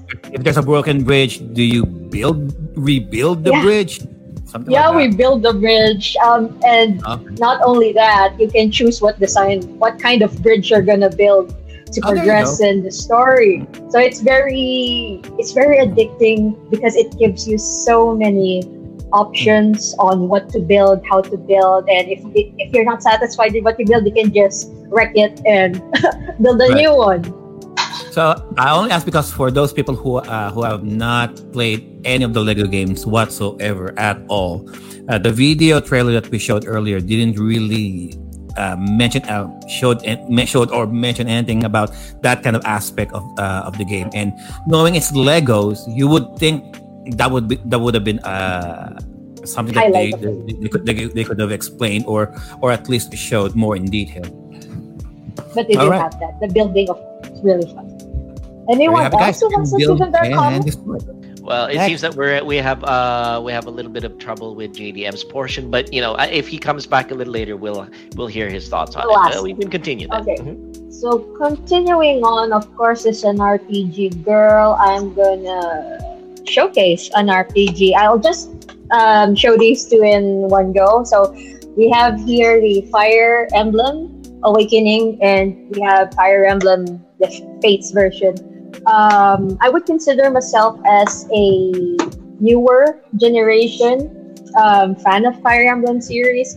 If you have a 3DS, I would suggest to pick it up. I mean, these are still reasonable in price, as well as the Fates, the regular version of the Fates. And the reason, I'm sure a lot of people would complain that I'm recommending Fates, since Awakening was, I think, more superior story-wise. But the reason why I'm recommending this is because they had such a unique take into the story, wherein you have to choose which side are you gonna join with. So you have one game wherein you join this clan, you have the other game wherein you join the other clan. So it's such a unique and refreshing take, and it gives you a different perspective, because you don't really see that in the other Fire Emblem games, like seeing the other side of the story. So highly recommendable. There's a dating aspect to it. Some people get into Fire Emblem because of the dating aspect. So expect lots of husbandos and waifus. And even though this is a tactical RPG, I would consider it to be something that's really accessible to those who don't really play tactical RPGs. It's easy enough. You can level, you can customize your party enough. It's not as complex per se as just like the Tactics Ogre or the Ogre Battle series or the Final Fantasy Tactics game. So this is something that anyone could easily jump into, and most of these games are standalone, so you can start anytime. So thoughts, guys? I was going to Miss did an excellent rundown on this because she hit the two questions that I had right off the bat. For those of you who don't know, I am absolute crap at tactical RPGs. We're talking like we're talking like everybody absolutely loves the games like Final Fantasy Tactics or Vandal Hearts, if I remember correctly the title. I am absolute crap at those. We're talking like, I wish that I was any good at it, but it's because it looks like it should be something that I should be good at, but I am not. So Miss Hina actually hit that this is one of the more accessible types of strategy RPG. So I might start off on this. She did. There is a disclaimer though. Go ahead. I think the older versions, the Fire Emblem games prior to the DS ones are much more complex, and there's a difficulty curve there. But the games that they released for the 3DS as well as the Switch are the accessible ones. So maybe you can try those out. So yeah, she hit my two questions. First, it was the accessibility factor. Would somebody like me who is less than a total noob when it comes to tactical strat games, would something like this be something that I would play? The second one is, are they all linked together story wise? But Miss Hina answered that also properly. The fact that they are all standalone, I don't have to worry about being familiar with the lore of previous ones. I'm sure if I were familiar with them, then I would derive a little bit more pleasure with those little Easter eggs and hints and everything. But if they are all standalone, then I'm good to go. They are. I mean, I have Fire Emblem on the Advance and the Sacred Stones, and I have Shadow Dragon. I also have Awakening on the DS. Oh, nice. I agree with what Missini was saying in terms of the complexity, in terms of the difficulty aspect of the first, and even Sacred Stones. And I would say Shadow Dragon on the DS is very difficult, and that's a remake of one of the SNES games, I believe.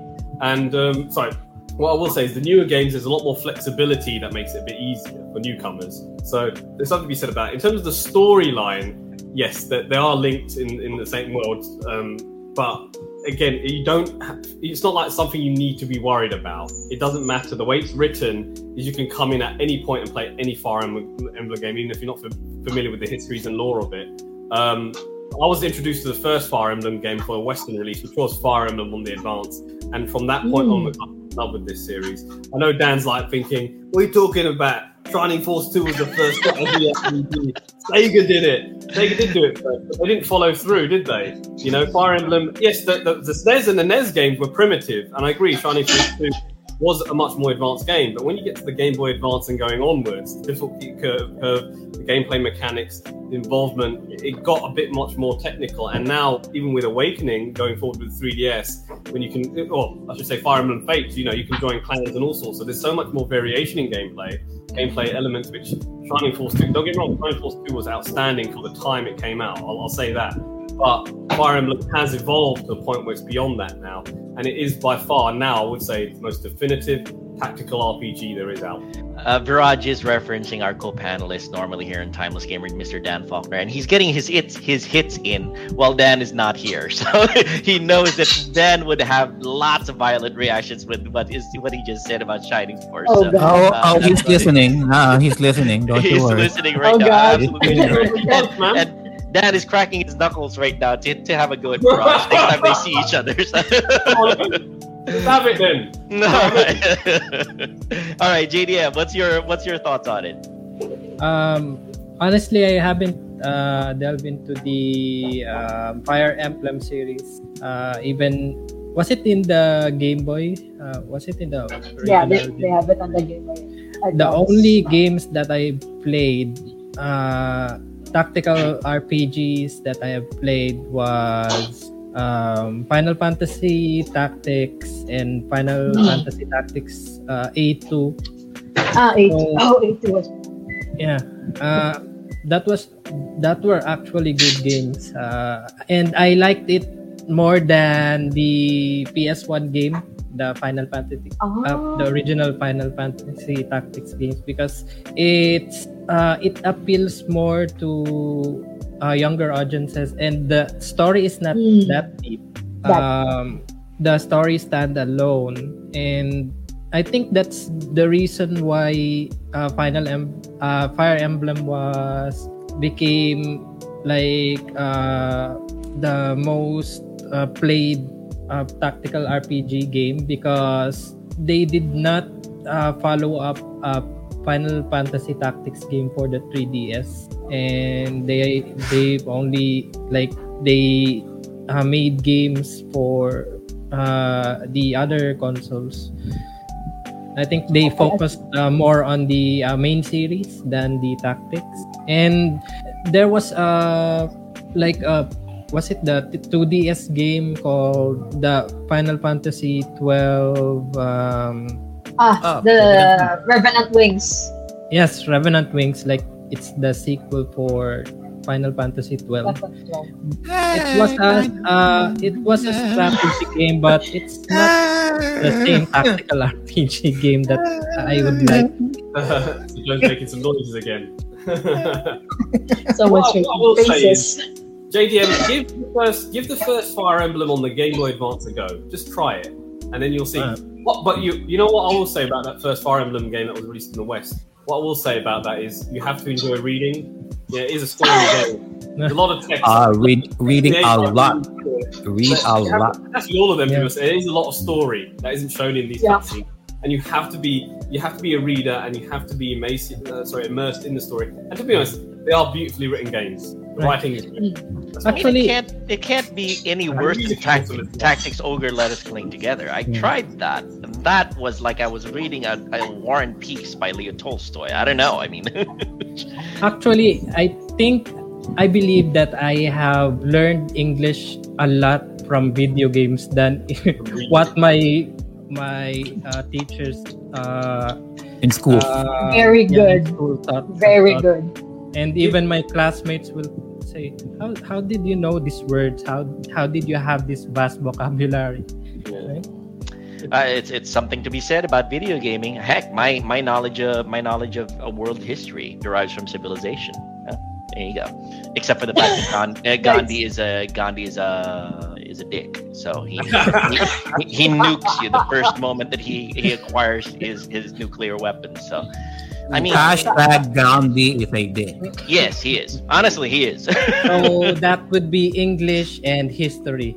Yes. Video games. There you go. Mhm. You can learn a lot from video games, from the dialogue, the texts, how the problem-solving element of it, and you can also apply it to real life. So yeah, I'm not saying that's definitive for every video game. Some video games can be downright toxic, but it's really good when you read a game or a game that has literature in there, and that does have a. I mean, one thing I love about Fire Emblem and certain games where you're the good guys. You're the good guys. You're taking down evil. There's a good moral to that story. It's not like that toxic video game we all know and some of us do love. And it's very popular called Grand Theft Auto, where you do all the bad shit. Okay, so although someone can say, you can actually say you are always the hero in your own story. You might be the villain in the video game, but you yourself you might be playing as your. I can tell you were rooting for Tony Montana. I can tell you were rooting for him. Yeah. Yeah. Tommy Vercetti for me. Vice City. Grand Theft Auto Vice City. Tommy Vercetti. Vice City. Tommy Vercetti. Yeah. There you go. Joe. Right. A few things. I love it for a fact that every time one of the characters gets defeated, they fall down on the ground, Family Guy style. Describe it to me. For those who I'm are not familiar with aware, Family Guy. Family Guy style. Sergio Dame knows it. Yeah, describe it to me, Joe. What is Family Guy style? Because I'm unfamiliar with the cartoon. No, I mean, you just got to see it first. Oh, fine. Okay. Other thing would be, so even Miss Hino knows, right? So question now would be, okay, so Fire Emblem Fates. So it comes as a twin pack, original, right? You got Birthright and Conquest. I remember my brother was asking me if I can find an extra, a retail store that still holds on the shelf, the Fates version, the big box with Conquest and Birthright in it. Is this the same? Is this title pretty much the same as Scarlet and Violet? Like, do you need the other just to understand the overall plot line, or do I need to play Conquest so I can have all of the waifus, or do I need to play Birthright so I can have all of the bundles? I would say that they're really all standalone. What would be different would be the third game, or what we would consider the DLC, because some say that it's the canon ending. But I would say that both Conquest and Birthright have their own endings. So if you just play one, you're still going to be satisfied by the end of the game. Very good. Very good. So one game is not co-independent with not codependent with the other. Then. Yeah, that would totally suck if you'd find out that by the end of the particular game, this isn't real. You have to get another game to get the actual final end. Yeah. So that would totally suck. Right. I did forget to mention that some people were claiming that Birthright is easier than Conquest. So to people who are looking for a challenge, maybe they would try out Conquest first, because I'm not sure, maybe the battles are more strategic or whatnot. Is this little interjection? Is this like different perspectives of the same thing, like Rashomon? Shall we say, like it's the same battle but from everybody else's point of view, or is it? Correct. It's from two opposing sides. So you really get to experience the whole story, and that's not something I believe that you normally experience in video games, wherein you do not only watch cutscenes of like the evil side. You actually control them. You meet all of the characters within that certain group. So that's why I'm really recommending this. And one thing that I would commend for the Fire Emblem series is that I believe they're one of the studios that kept the tactical RPG genre alive, because they weren't, as you mentioned, they weren't really releasing any new Final Fantasy Tactics games, any new Suikoden Tactics games. But now, at least we have new games like Geofield Chronicles, and then we have the revival of the Advance War games. So I'm just glad that we're having more tactical RPG games that's coming out right now. So it sounds like it's something that I really should get into, despite the fact that I was crap before on it. Okay, I guess I like the fact that you're presenting it as a different points of view with different motivations and different shades of gray. Not everybody is totally evil at any particular moment. They just have reasons definitely. for what they're doing. Oh, that sounds interesting. Oh, okay. As a storyline guy, that intrigues me. All right, very cool. Okay. It's the same with what's that PS1 game that's also a tactical RPG, Brigandine. Oh yes. I haven't played that. I want to play.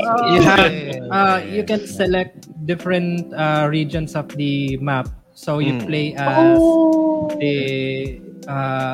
you can play as a bad guy, like the evil territory or the other factions, and you have multiple stories. So they are It's so expensive. I want to play. Converging as you go through, and that's a much different, harder game because you have the hexagonal, Hexagonal grid. Yeah. grid. Oh my So god. you have six. Didn't Brigandine also, side question, JDM, didn't Brigandine also come out on Switch recently? Or is that a different? Regeneration. Remake, Yeah. basically. But I'm not sure if that's related to the PS1 game. Okay. Okay. I think it's a different iteration from what I've heard from the others. And I'm not sure if it's still the hexagonal grid. Okay. All right. Sorry to derail your thought on that one, JDM. But yeah, I remember seeing Brigandine for the Switch in one of the conventions last year, and I was thinking, should I get this? Is it related to the PS1 game? Is it the same one? Fine. I know Joe's reaction to something like that. Okay. Because instead of being flanked by just 4 enemies, you're getting flanked by 6 enemies. Okay. Yeah. That's true. That sounds interesting and scary. Yeah, there you go.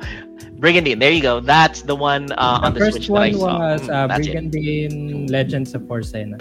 for Santa. Okay. Oh. And I think, and the one that I keep seeing in the conventions, Runesia. I'm not quite sure, but yeah, if upon Joe's recommendation, upon Joe's recommendation, I'm definitely gonna get it then. Okay, sounds good. What do we have any other showcases, Miss Kino? I'm done with my main game, so I'm just gonna have a quick honorable mentions here. We have here the Virtuous Lasso Guard and Zero Time Dilemma, which was also released for the 3DS. If you're looking for a death game, something like Jigsaw, wherein you need to escape a facility, a building, or whatnot with puzzles, I highly recommend these two games. They're both on Vita and on the 3DS.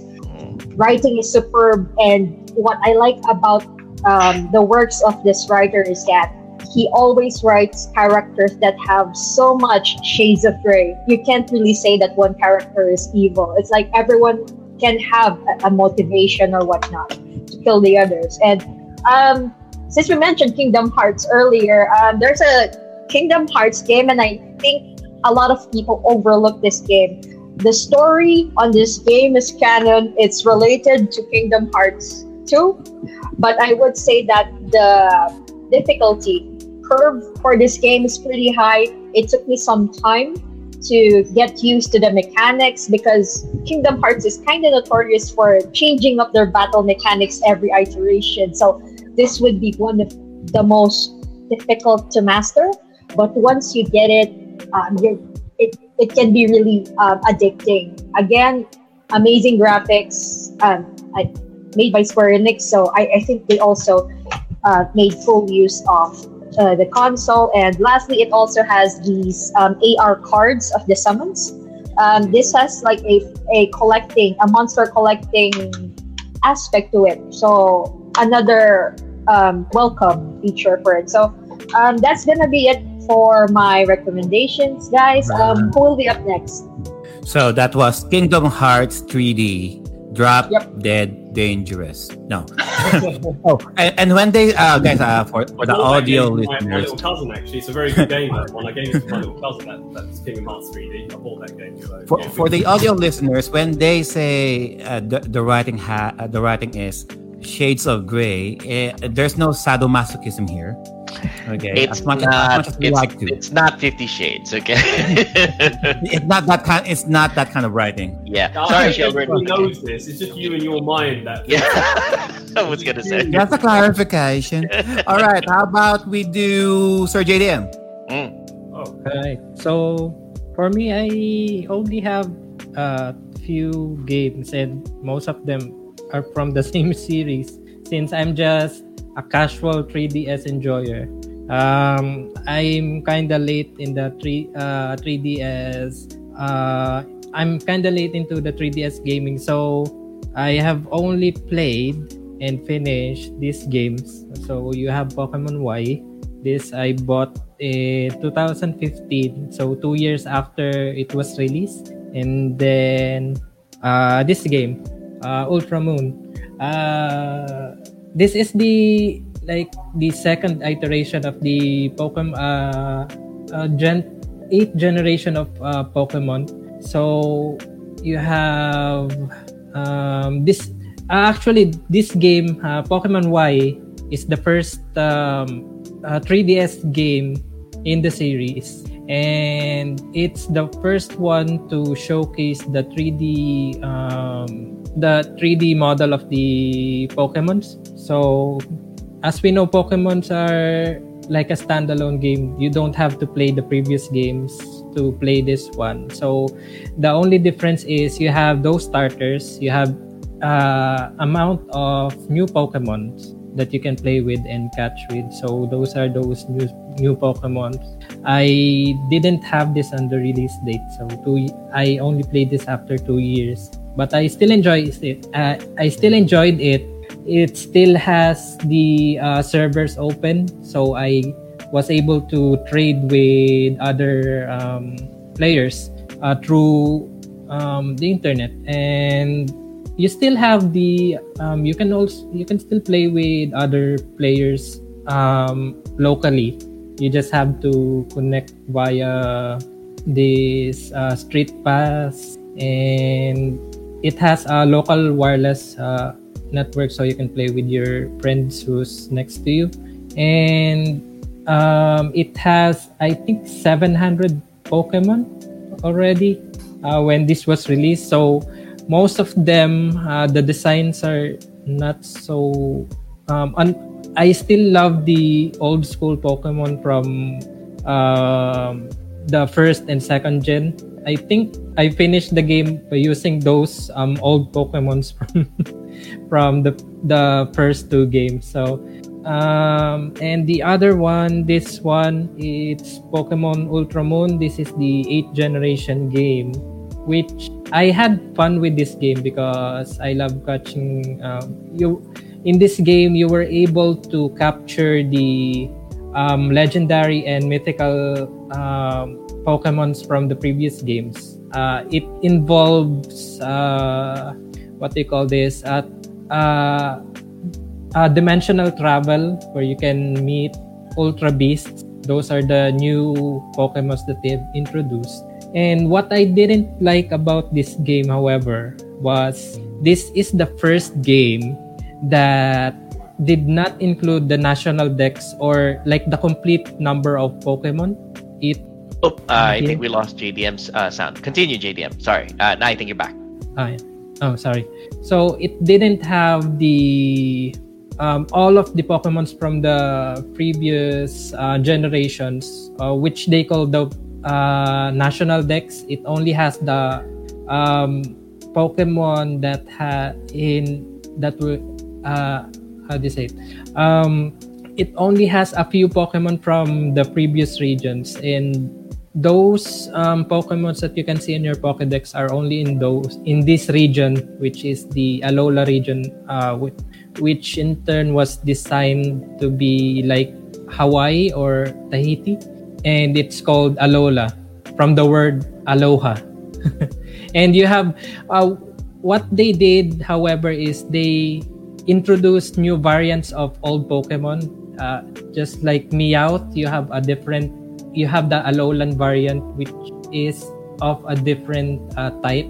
So Pokemon have different types. So normally from the previous games, Meowth is only a normal type, but in this game, it's already a dark type Pokemon, and it has a different design than the original from the original games.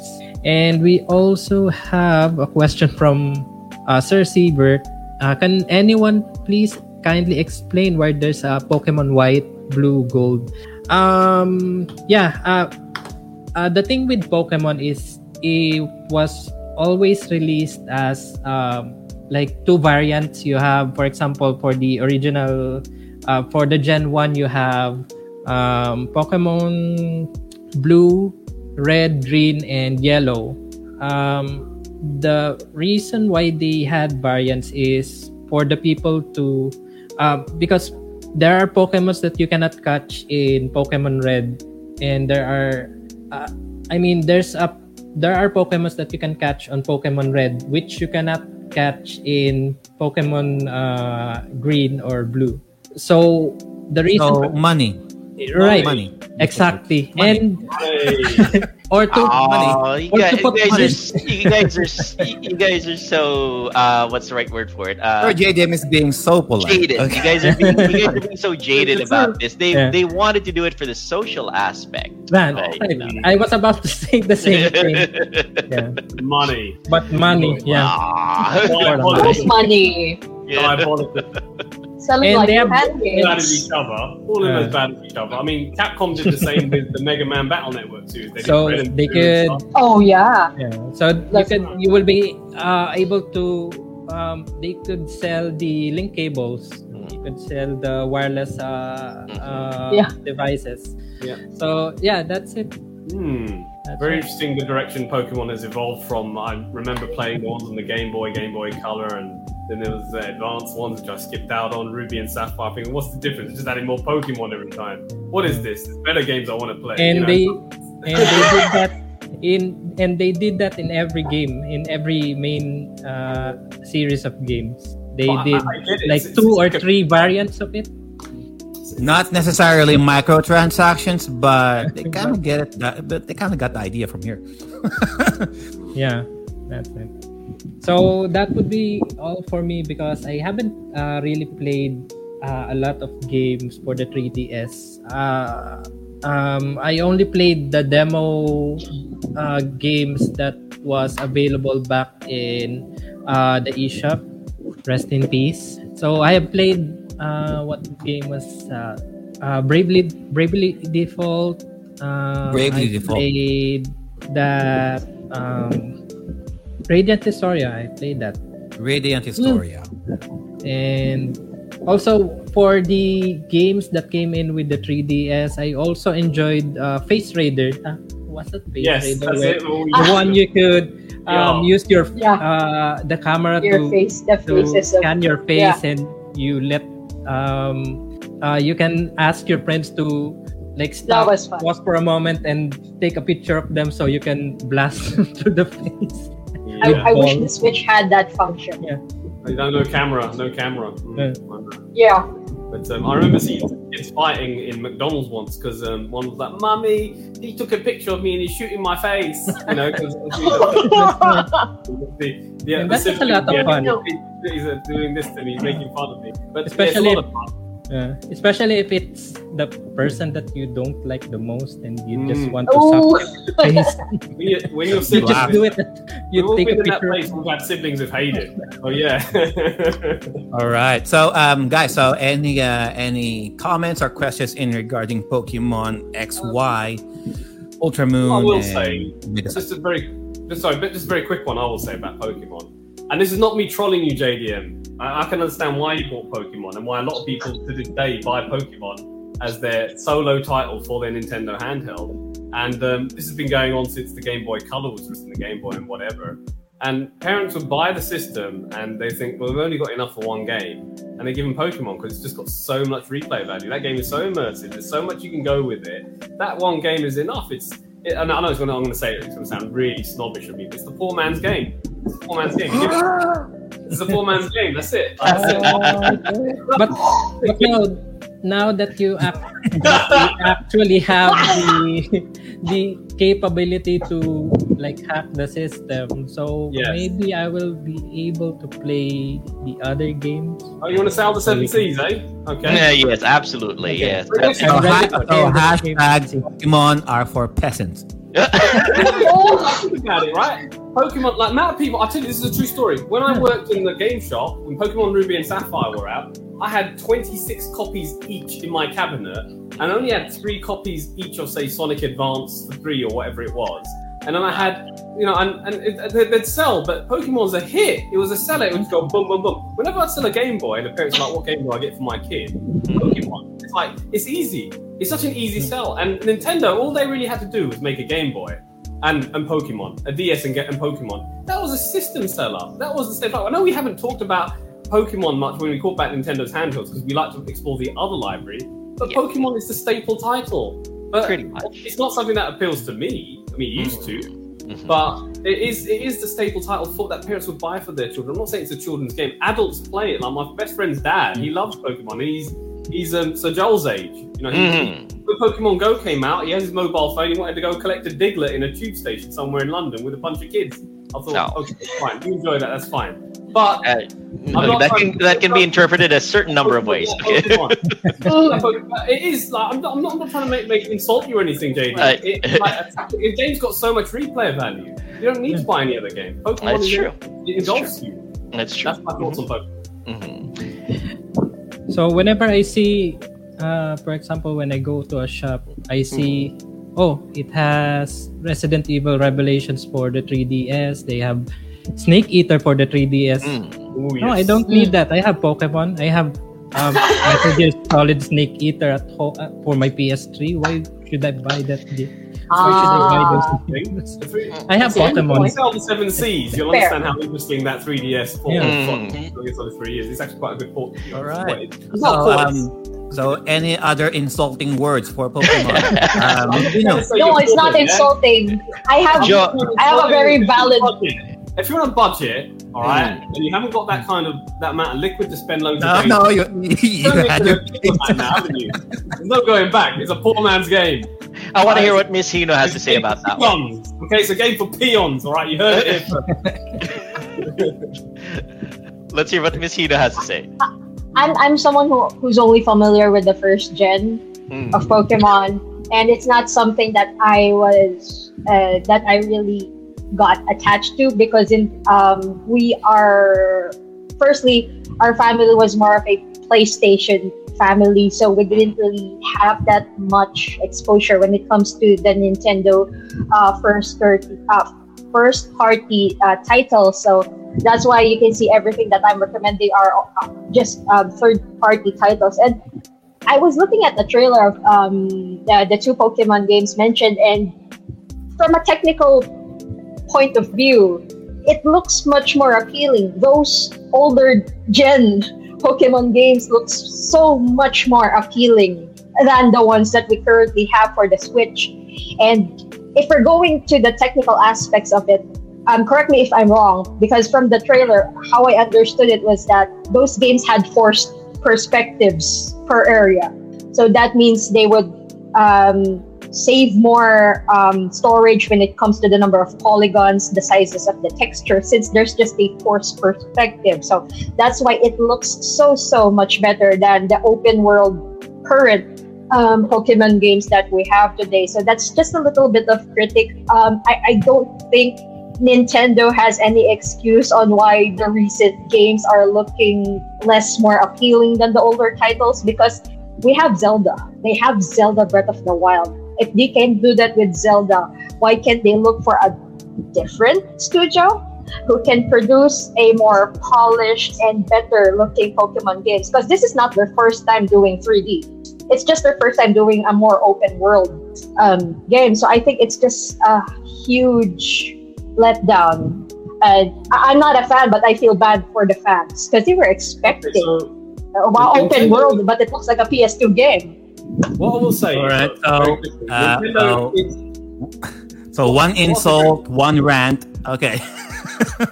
no, this is actually a compliment. It's a compliment. Nintendo is the highest grossing video game franchise of all time. It's 90 billion. That's what it's worth. 90 billion. That's what it's done. Zelda is 336 million. What? So 3.4 million. The gap is so big. Yeah, I'm looking at this at TitleMax.com. So yeah, Pokemon and Mario are the two highest video game franchises in the world in terms of grossing. So Pokemon is a big deal. I know it's a game for peons, but it's done it's done really well. It's done really well because it's accessible to so many people. So I'm not going to knock it. All right. So how about we kick it further down to the ground, Sir Joel? I'm sorry. I just want to have. I do have a. I want to commend Nintendo every time they create a Pokemon game that showcases the older generations, because there you go. lots of every new generation gets into Pokemon, and not everyone would be as attached or would be appealed to a new set of 100 monsters, and at least they can still yeah, Bulbasaur. Well, that's it for me. Okay, go ahead. Sorry for cutting you off. Yeah, no problem. All right. So I in my case, I'm my challenge to Raymond Orendes, one of our resident Pokemon masters, still stands. Raymond, I want you to build me a team of 3 Magikarps and 3 Metapods, and make that take it all the way to the very final boss. Okay, so that's my challenge to Raymond Orendes. When I mentioned that to him, he said, "I'm getting a headache." He's just thinking about it. So, all right. So if that's Pokeballs and a Diglett, that's what I'll do. Well, I'm gonna segue from JDM because of the fact that his personal take on the game is going to be kind of related to my the one game that I'm going to be talking about right now. It's going to be oopsie daisy. It just flew out of my head.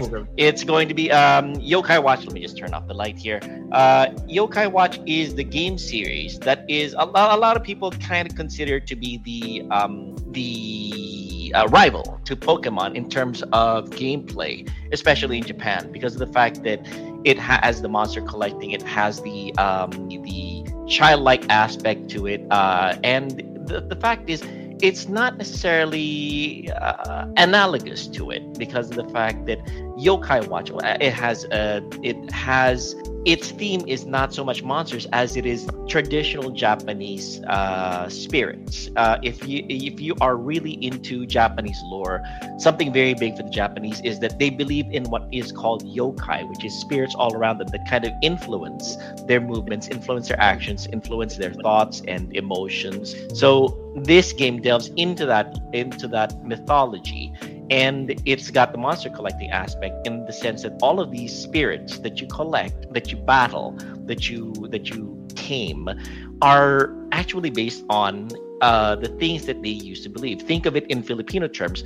If our yokais are basically the tikbalangs, the manananggals, the aswangs, and things like that, these are the Japanese equivalents to what is in in the game. So these yokai are actually things that you would find that would be familiar to all the children in Japanese lore as they grow up in Japanese lore, because they would look at these characters and they would say, this is exactly what I envisioned this Japanese monster or mythical being to be. And the technical aspect of it is different in the sense that it is semi-turn based, but it has, I guess the right term for it is kind of like the Final Fantasy active battle system, where the characters really will attack you even if you're just standing around. So you still get your turns, but you'd better start thinking tactically about those turns because your time is running out. And there is a radial portion at the bottom part of the 3DS when you go into battles that you can rotate 6 different yokai in and out to battle the 3 yokai monsters that face you at any particular time. There can be up to 3 monsters coming at you at a single moment, and you have 6 at the same time. It's showing here right now in the video portion that your stylus can rotate those monsters in and out, and it's not confined to just tapping the monster and having him attack. There's also certain movements that you can do with your stylus, like tapping a glass so that it shatters, so that your monster can be released from its confinement, or rubbing the lower portion so that you can clear the fog from the monsters being dizzy. It's a very tactile, very actually utilizing the lower screen of the 3DS portion, and I guess that's one of the things that I worry about when they try to translate into the Switch in the future, because of the fact that the tactile aspect might get in the way of it. There's only being one screen of it. But in general, the nice thing about the Yokai Watch series is the anime and the game are really closely related to each other. Not like in Pokemon, where the game storyline is almost completely separate from the anime of Pokemon. In Yokai Watch, you have a main character called Nate who befriends this initial yokai called Whisper, and he becomes your, shall we say, butler. It is almost exactly the same in the anime as it is in the game. So you're not separated when you try to jump from the game into the anime. You will relate each one to each other, because you're not going to be thrown off the deep end. Who the heck is that guy? Why is he the main character here? I got used to playing with this guy, whereas I'm seeing in the anime it's this guy called Ash. Who's a dumbass. But the thing is, it is a nice little property in the sense that you can relate yourself to Nate's journey in making all of these yokai as your friends. And it still gets translated in the anime. You still see it actually happening in the anime as you go through. But in the game, you actually play as the character, and you can go whatever direction that you like. And it's, of course, you can also choose to play as a girl who is Katie, his love interest, shall we say, or in the future it's going to happen. But in the game itself, it hasn't happened yet, but it's going to happen down the line. So it's a great, nice little alternative to the Pokemon franchise. I know I'm not really big on Pokemon because it didn't appeal to me in the old days, but something special about the Yokai Watch series, is a little side story, is the fact that I played this game while my daughter was growing up. She's 10 years old now, but we have fond memories of playing this together when she was about 5 or 6 years old, and we had a lot of fun with it. It's a great game for bonding time between parents and children who are not familiar, who might not have grown up with the Pokemon series. The Yokai Watch game series is highly interactive in terms of gameplay. It is very colorful. It is the characters that you get to experience are very the monsters that you get to experience are very varied in terms of their abilities, in terms of their affinities. All of these monsters, by the way, have certain affinities and strengths and weaknesses, as most monster collecting games are wont to do, and you would have a lot of fun trying to mix and match them, definitely. But the thing is, it is as lighthearted, shall we say, as you want it to be, especially when you want to play it with your children. And I guess at my age, I appreciate War and Peace, like I said, Leo Tolstoy's War and Peace, the depth of the storyline. But sometimes I also just want to go for a nice, simple, light storyline, and Yokai Watch serves that up in spades. It is a good game to play if you want to get back in touch with the child inside. That is my 3DS game of choice. Oh, very nice. Mm-hmm. If anybody has any questions about it, I'll be most receptive to trying to answer them. Sir Viraj. I have no questions. I mean, you're very thorough with that, and it's obviously it's not a game that really comes up on. It's not a game that I'd have a palate for, shall we say? I can understand why people can really feel that they can get into a game like this. It does look like a game which, again, I mean, there was a game that was announced before. It was actually it's Hunix. It was one of her first games, and I said, look, it's not the sort of game that I'd go to, but again, it looks like quite a straightforward game to get into and something that you can thoroughly enjoy. But it's wonderful how it was something that you bonded with your daughter with. I think there's something really special about that. And if you can do that with children, yeah, all the more power to you. That's all I will say. So yeah, good for you. All right, Missino. The way how you mentioned the battle mechanics is something that I believe would also work well with the original DS. we mentioned in our previous episode that unfortunately the 3DS didn't really utilize the stylus or the whatever the tactile functions of the lower screen of the 3DS. So I'm really happy to hear that it has some challenging aspects to it. I mean, it's lighthearted, but still it doesn't. It still gives you a challenge, even though you're an adult.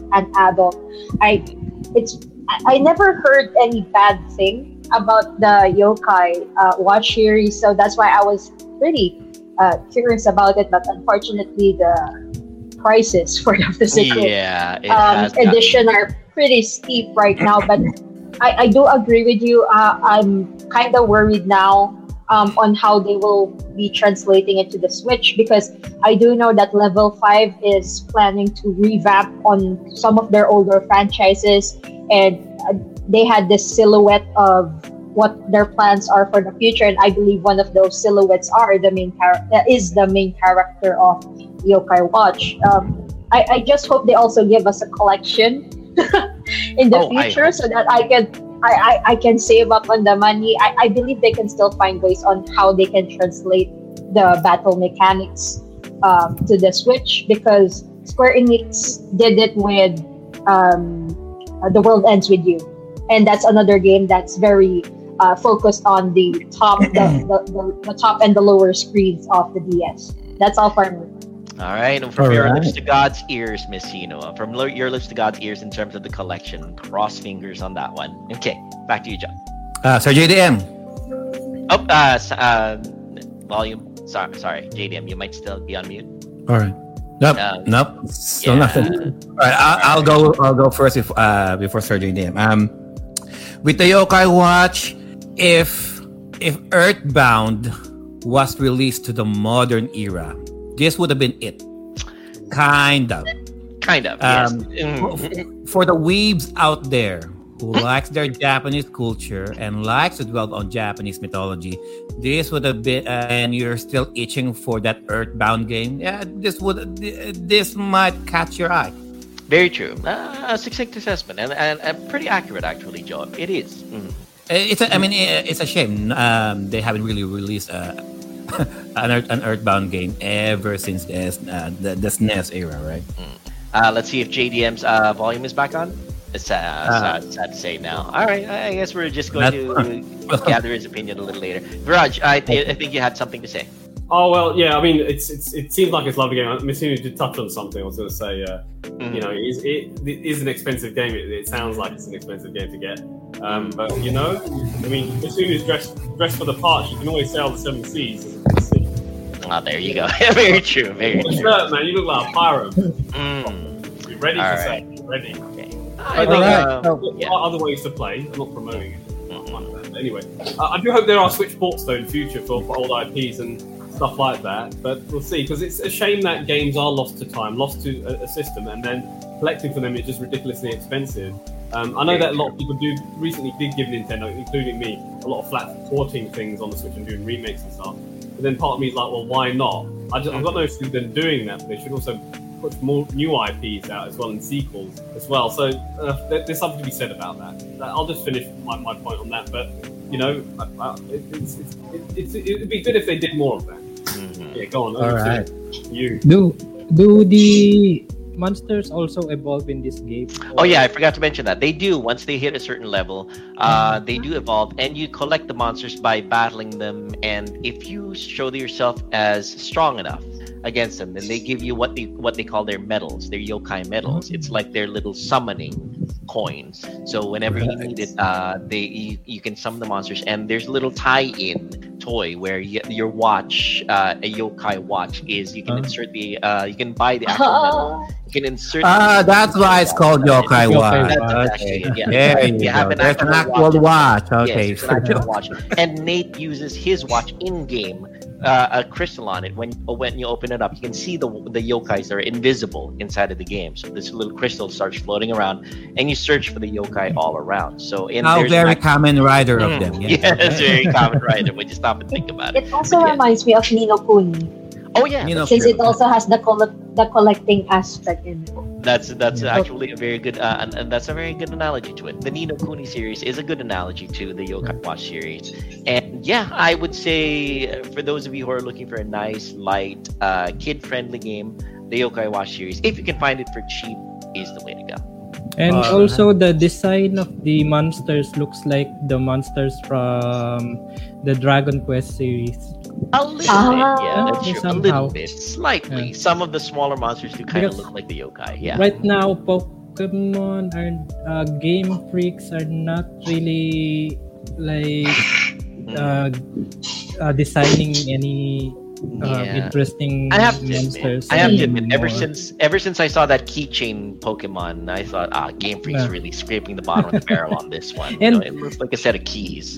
And on the 8th generation of Pokemon, there's a design for a dragon type Pokemon in a form of an apple. Oh. Applin was it? Yeah. It's a piece of So apple if creative. you like Oh. place a cartoonic eye and like Really? a tail. Yeah. That's sad. That's Pokemon sad. design Drag- size- It's like the first thing you see in your house. Okay, that's a Pokemon. Right. I mean, I remember when Pokemon Gold came out, and there's one of the earlier Pokemon you get was called Chikorita. I think that was her name. yeah. Yeah. And one of my friends said to me, "It looks like a turd with a leaf on it." I'm like, Yes. how creative Yes, they it can be with it. So some Pokemons do have some weird, outlandish Yeah. designs. Thinking, how much imagination went into creating this thing? Okay. I have no comment. All right. So that's enough Pokemon bashing for one day. And all right, so our producers are saying this. So it's time to end the show, and I think we got a lot of content this time. So let's just do the. So that's our show for that's our show for tonight, guys. That's for the 3DS redo, all the games that we have, the notable ones anyway. So let's do our shameless plugs. Let's do with Sir JDM first. Where can they find you? Yes, you can catch me my channel Pokemon. 123 Go Retro on Twitch, and I'm starting to go back on Kick because I need to have a fallback platform where I could stream, because as we know, Twitch is almost imploding right now, and some of those those famous streamers are now jumping to a different platform. So saying hi to Amaranth. Hello, Amaranth. Welcome to and Kick. and XQC. Alright, so you can catch me 123 Go Retro. I usually play in the afternoon, and if you would like to watch retro variety streams, retro, modern, hidden games, you can check out my channel. So All right. See you then. Thank you for that, Sir JDM. How about Sir Joel? All right. Like JDM says, you can find me on kick.com/banyagang native. Almost everybody who is streaming right now and is sorry. That's just Jomar of Facebook gaming page did, and on YouTube and on Kick did. On Twitch did say, "Let's go Amaranth," and I completely agree with him on that one. One of the biggest nets of Kick right now is Amaranth's moving over to Twitch. If you guys are not familiar with Amaranth, she is one of the biggest streamers on Twitch ever. Like, she is immune to bans or anything like that. So again, if you guys Biggest. Biggest. Okay. yeah. Okay. Let's leave it at that. Dot. Okay. For those of you who are looking for me, you can look for me on I saw bigger. kick.com/banyagang.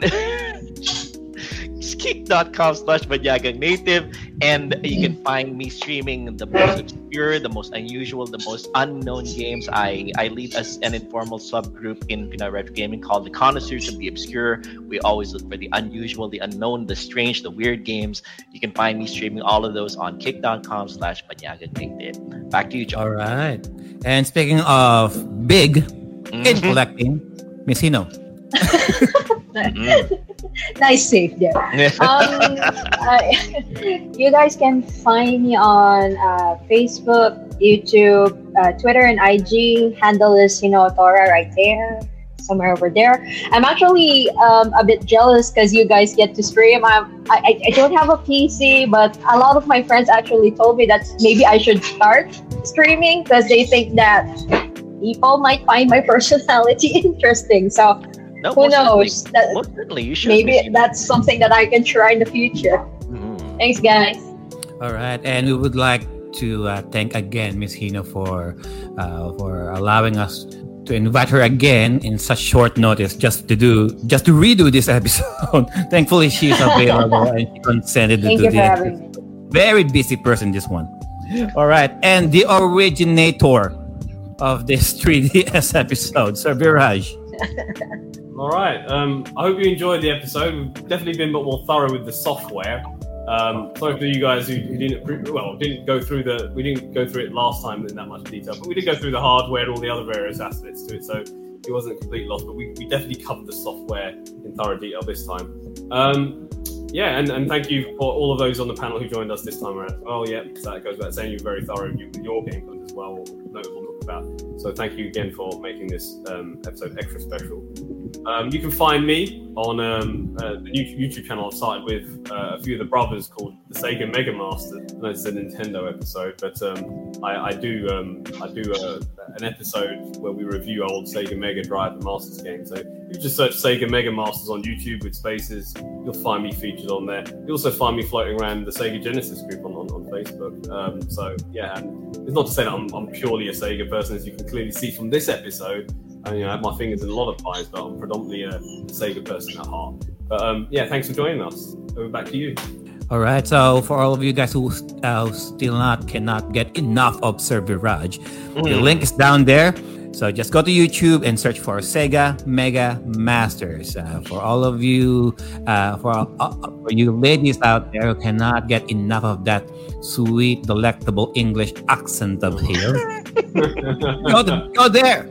All right, Yeah. and Terrible. and just to plug the show, so Timeless Gamer is still quite available. Go just for our video live shows. Just go to to the Facebook page of Pinoy Retro Gaming, or just go to the YouTube channel Timeless Gamer PRG. For Twitch, it's just Pinoy Retro Gaming. I'm not sure if they tend to keep our older episodes. They tend to erase all the older ones, as far as I can tell. So either go to Pinoy Retro Gaming Facebook page or go to YouTube, the YouTube channel Timeless Gamer PRG. And for our audio format, you can still catch those. Pokemon. You can still catch those, listen to those in all of the major audio streaming platforms out there like Spotify. And yeah, that's it, guys, for the show. And as always, our bodies and our games might grow out of date, but our gaming experiences will forever remain. Hey, Timeless. Thanks very much, everybody.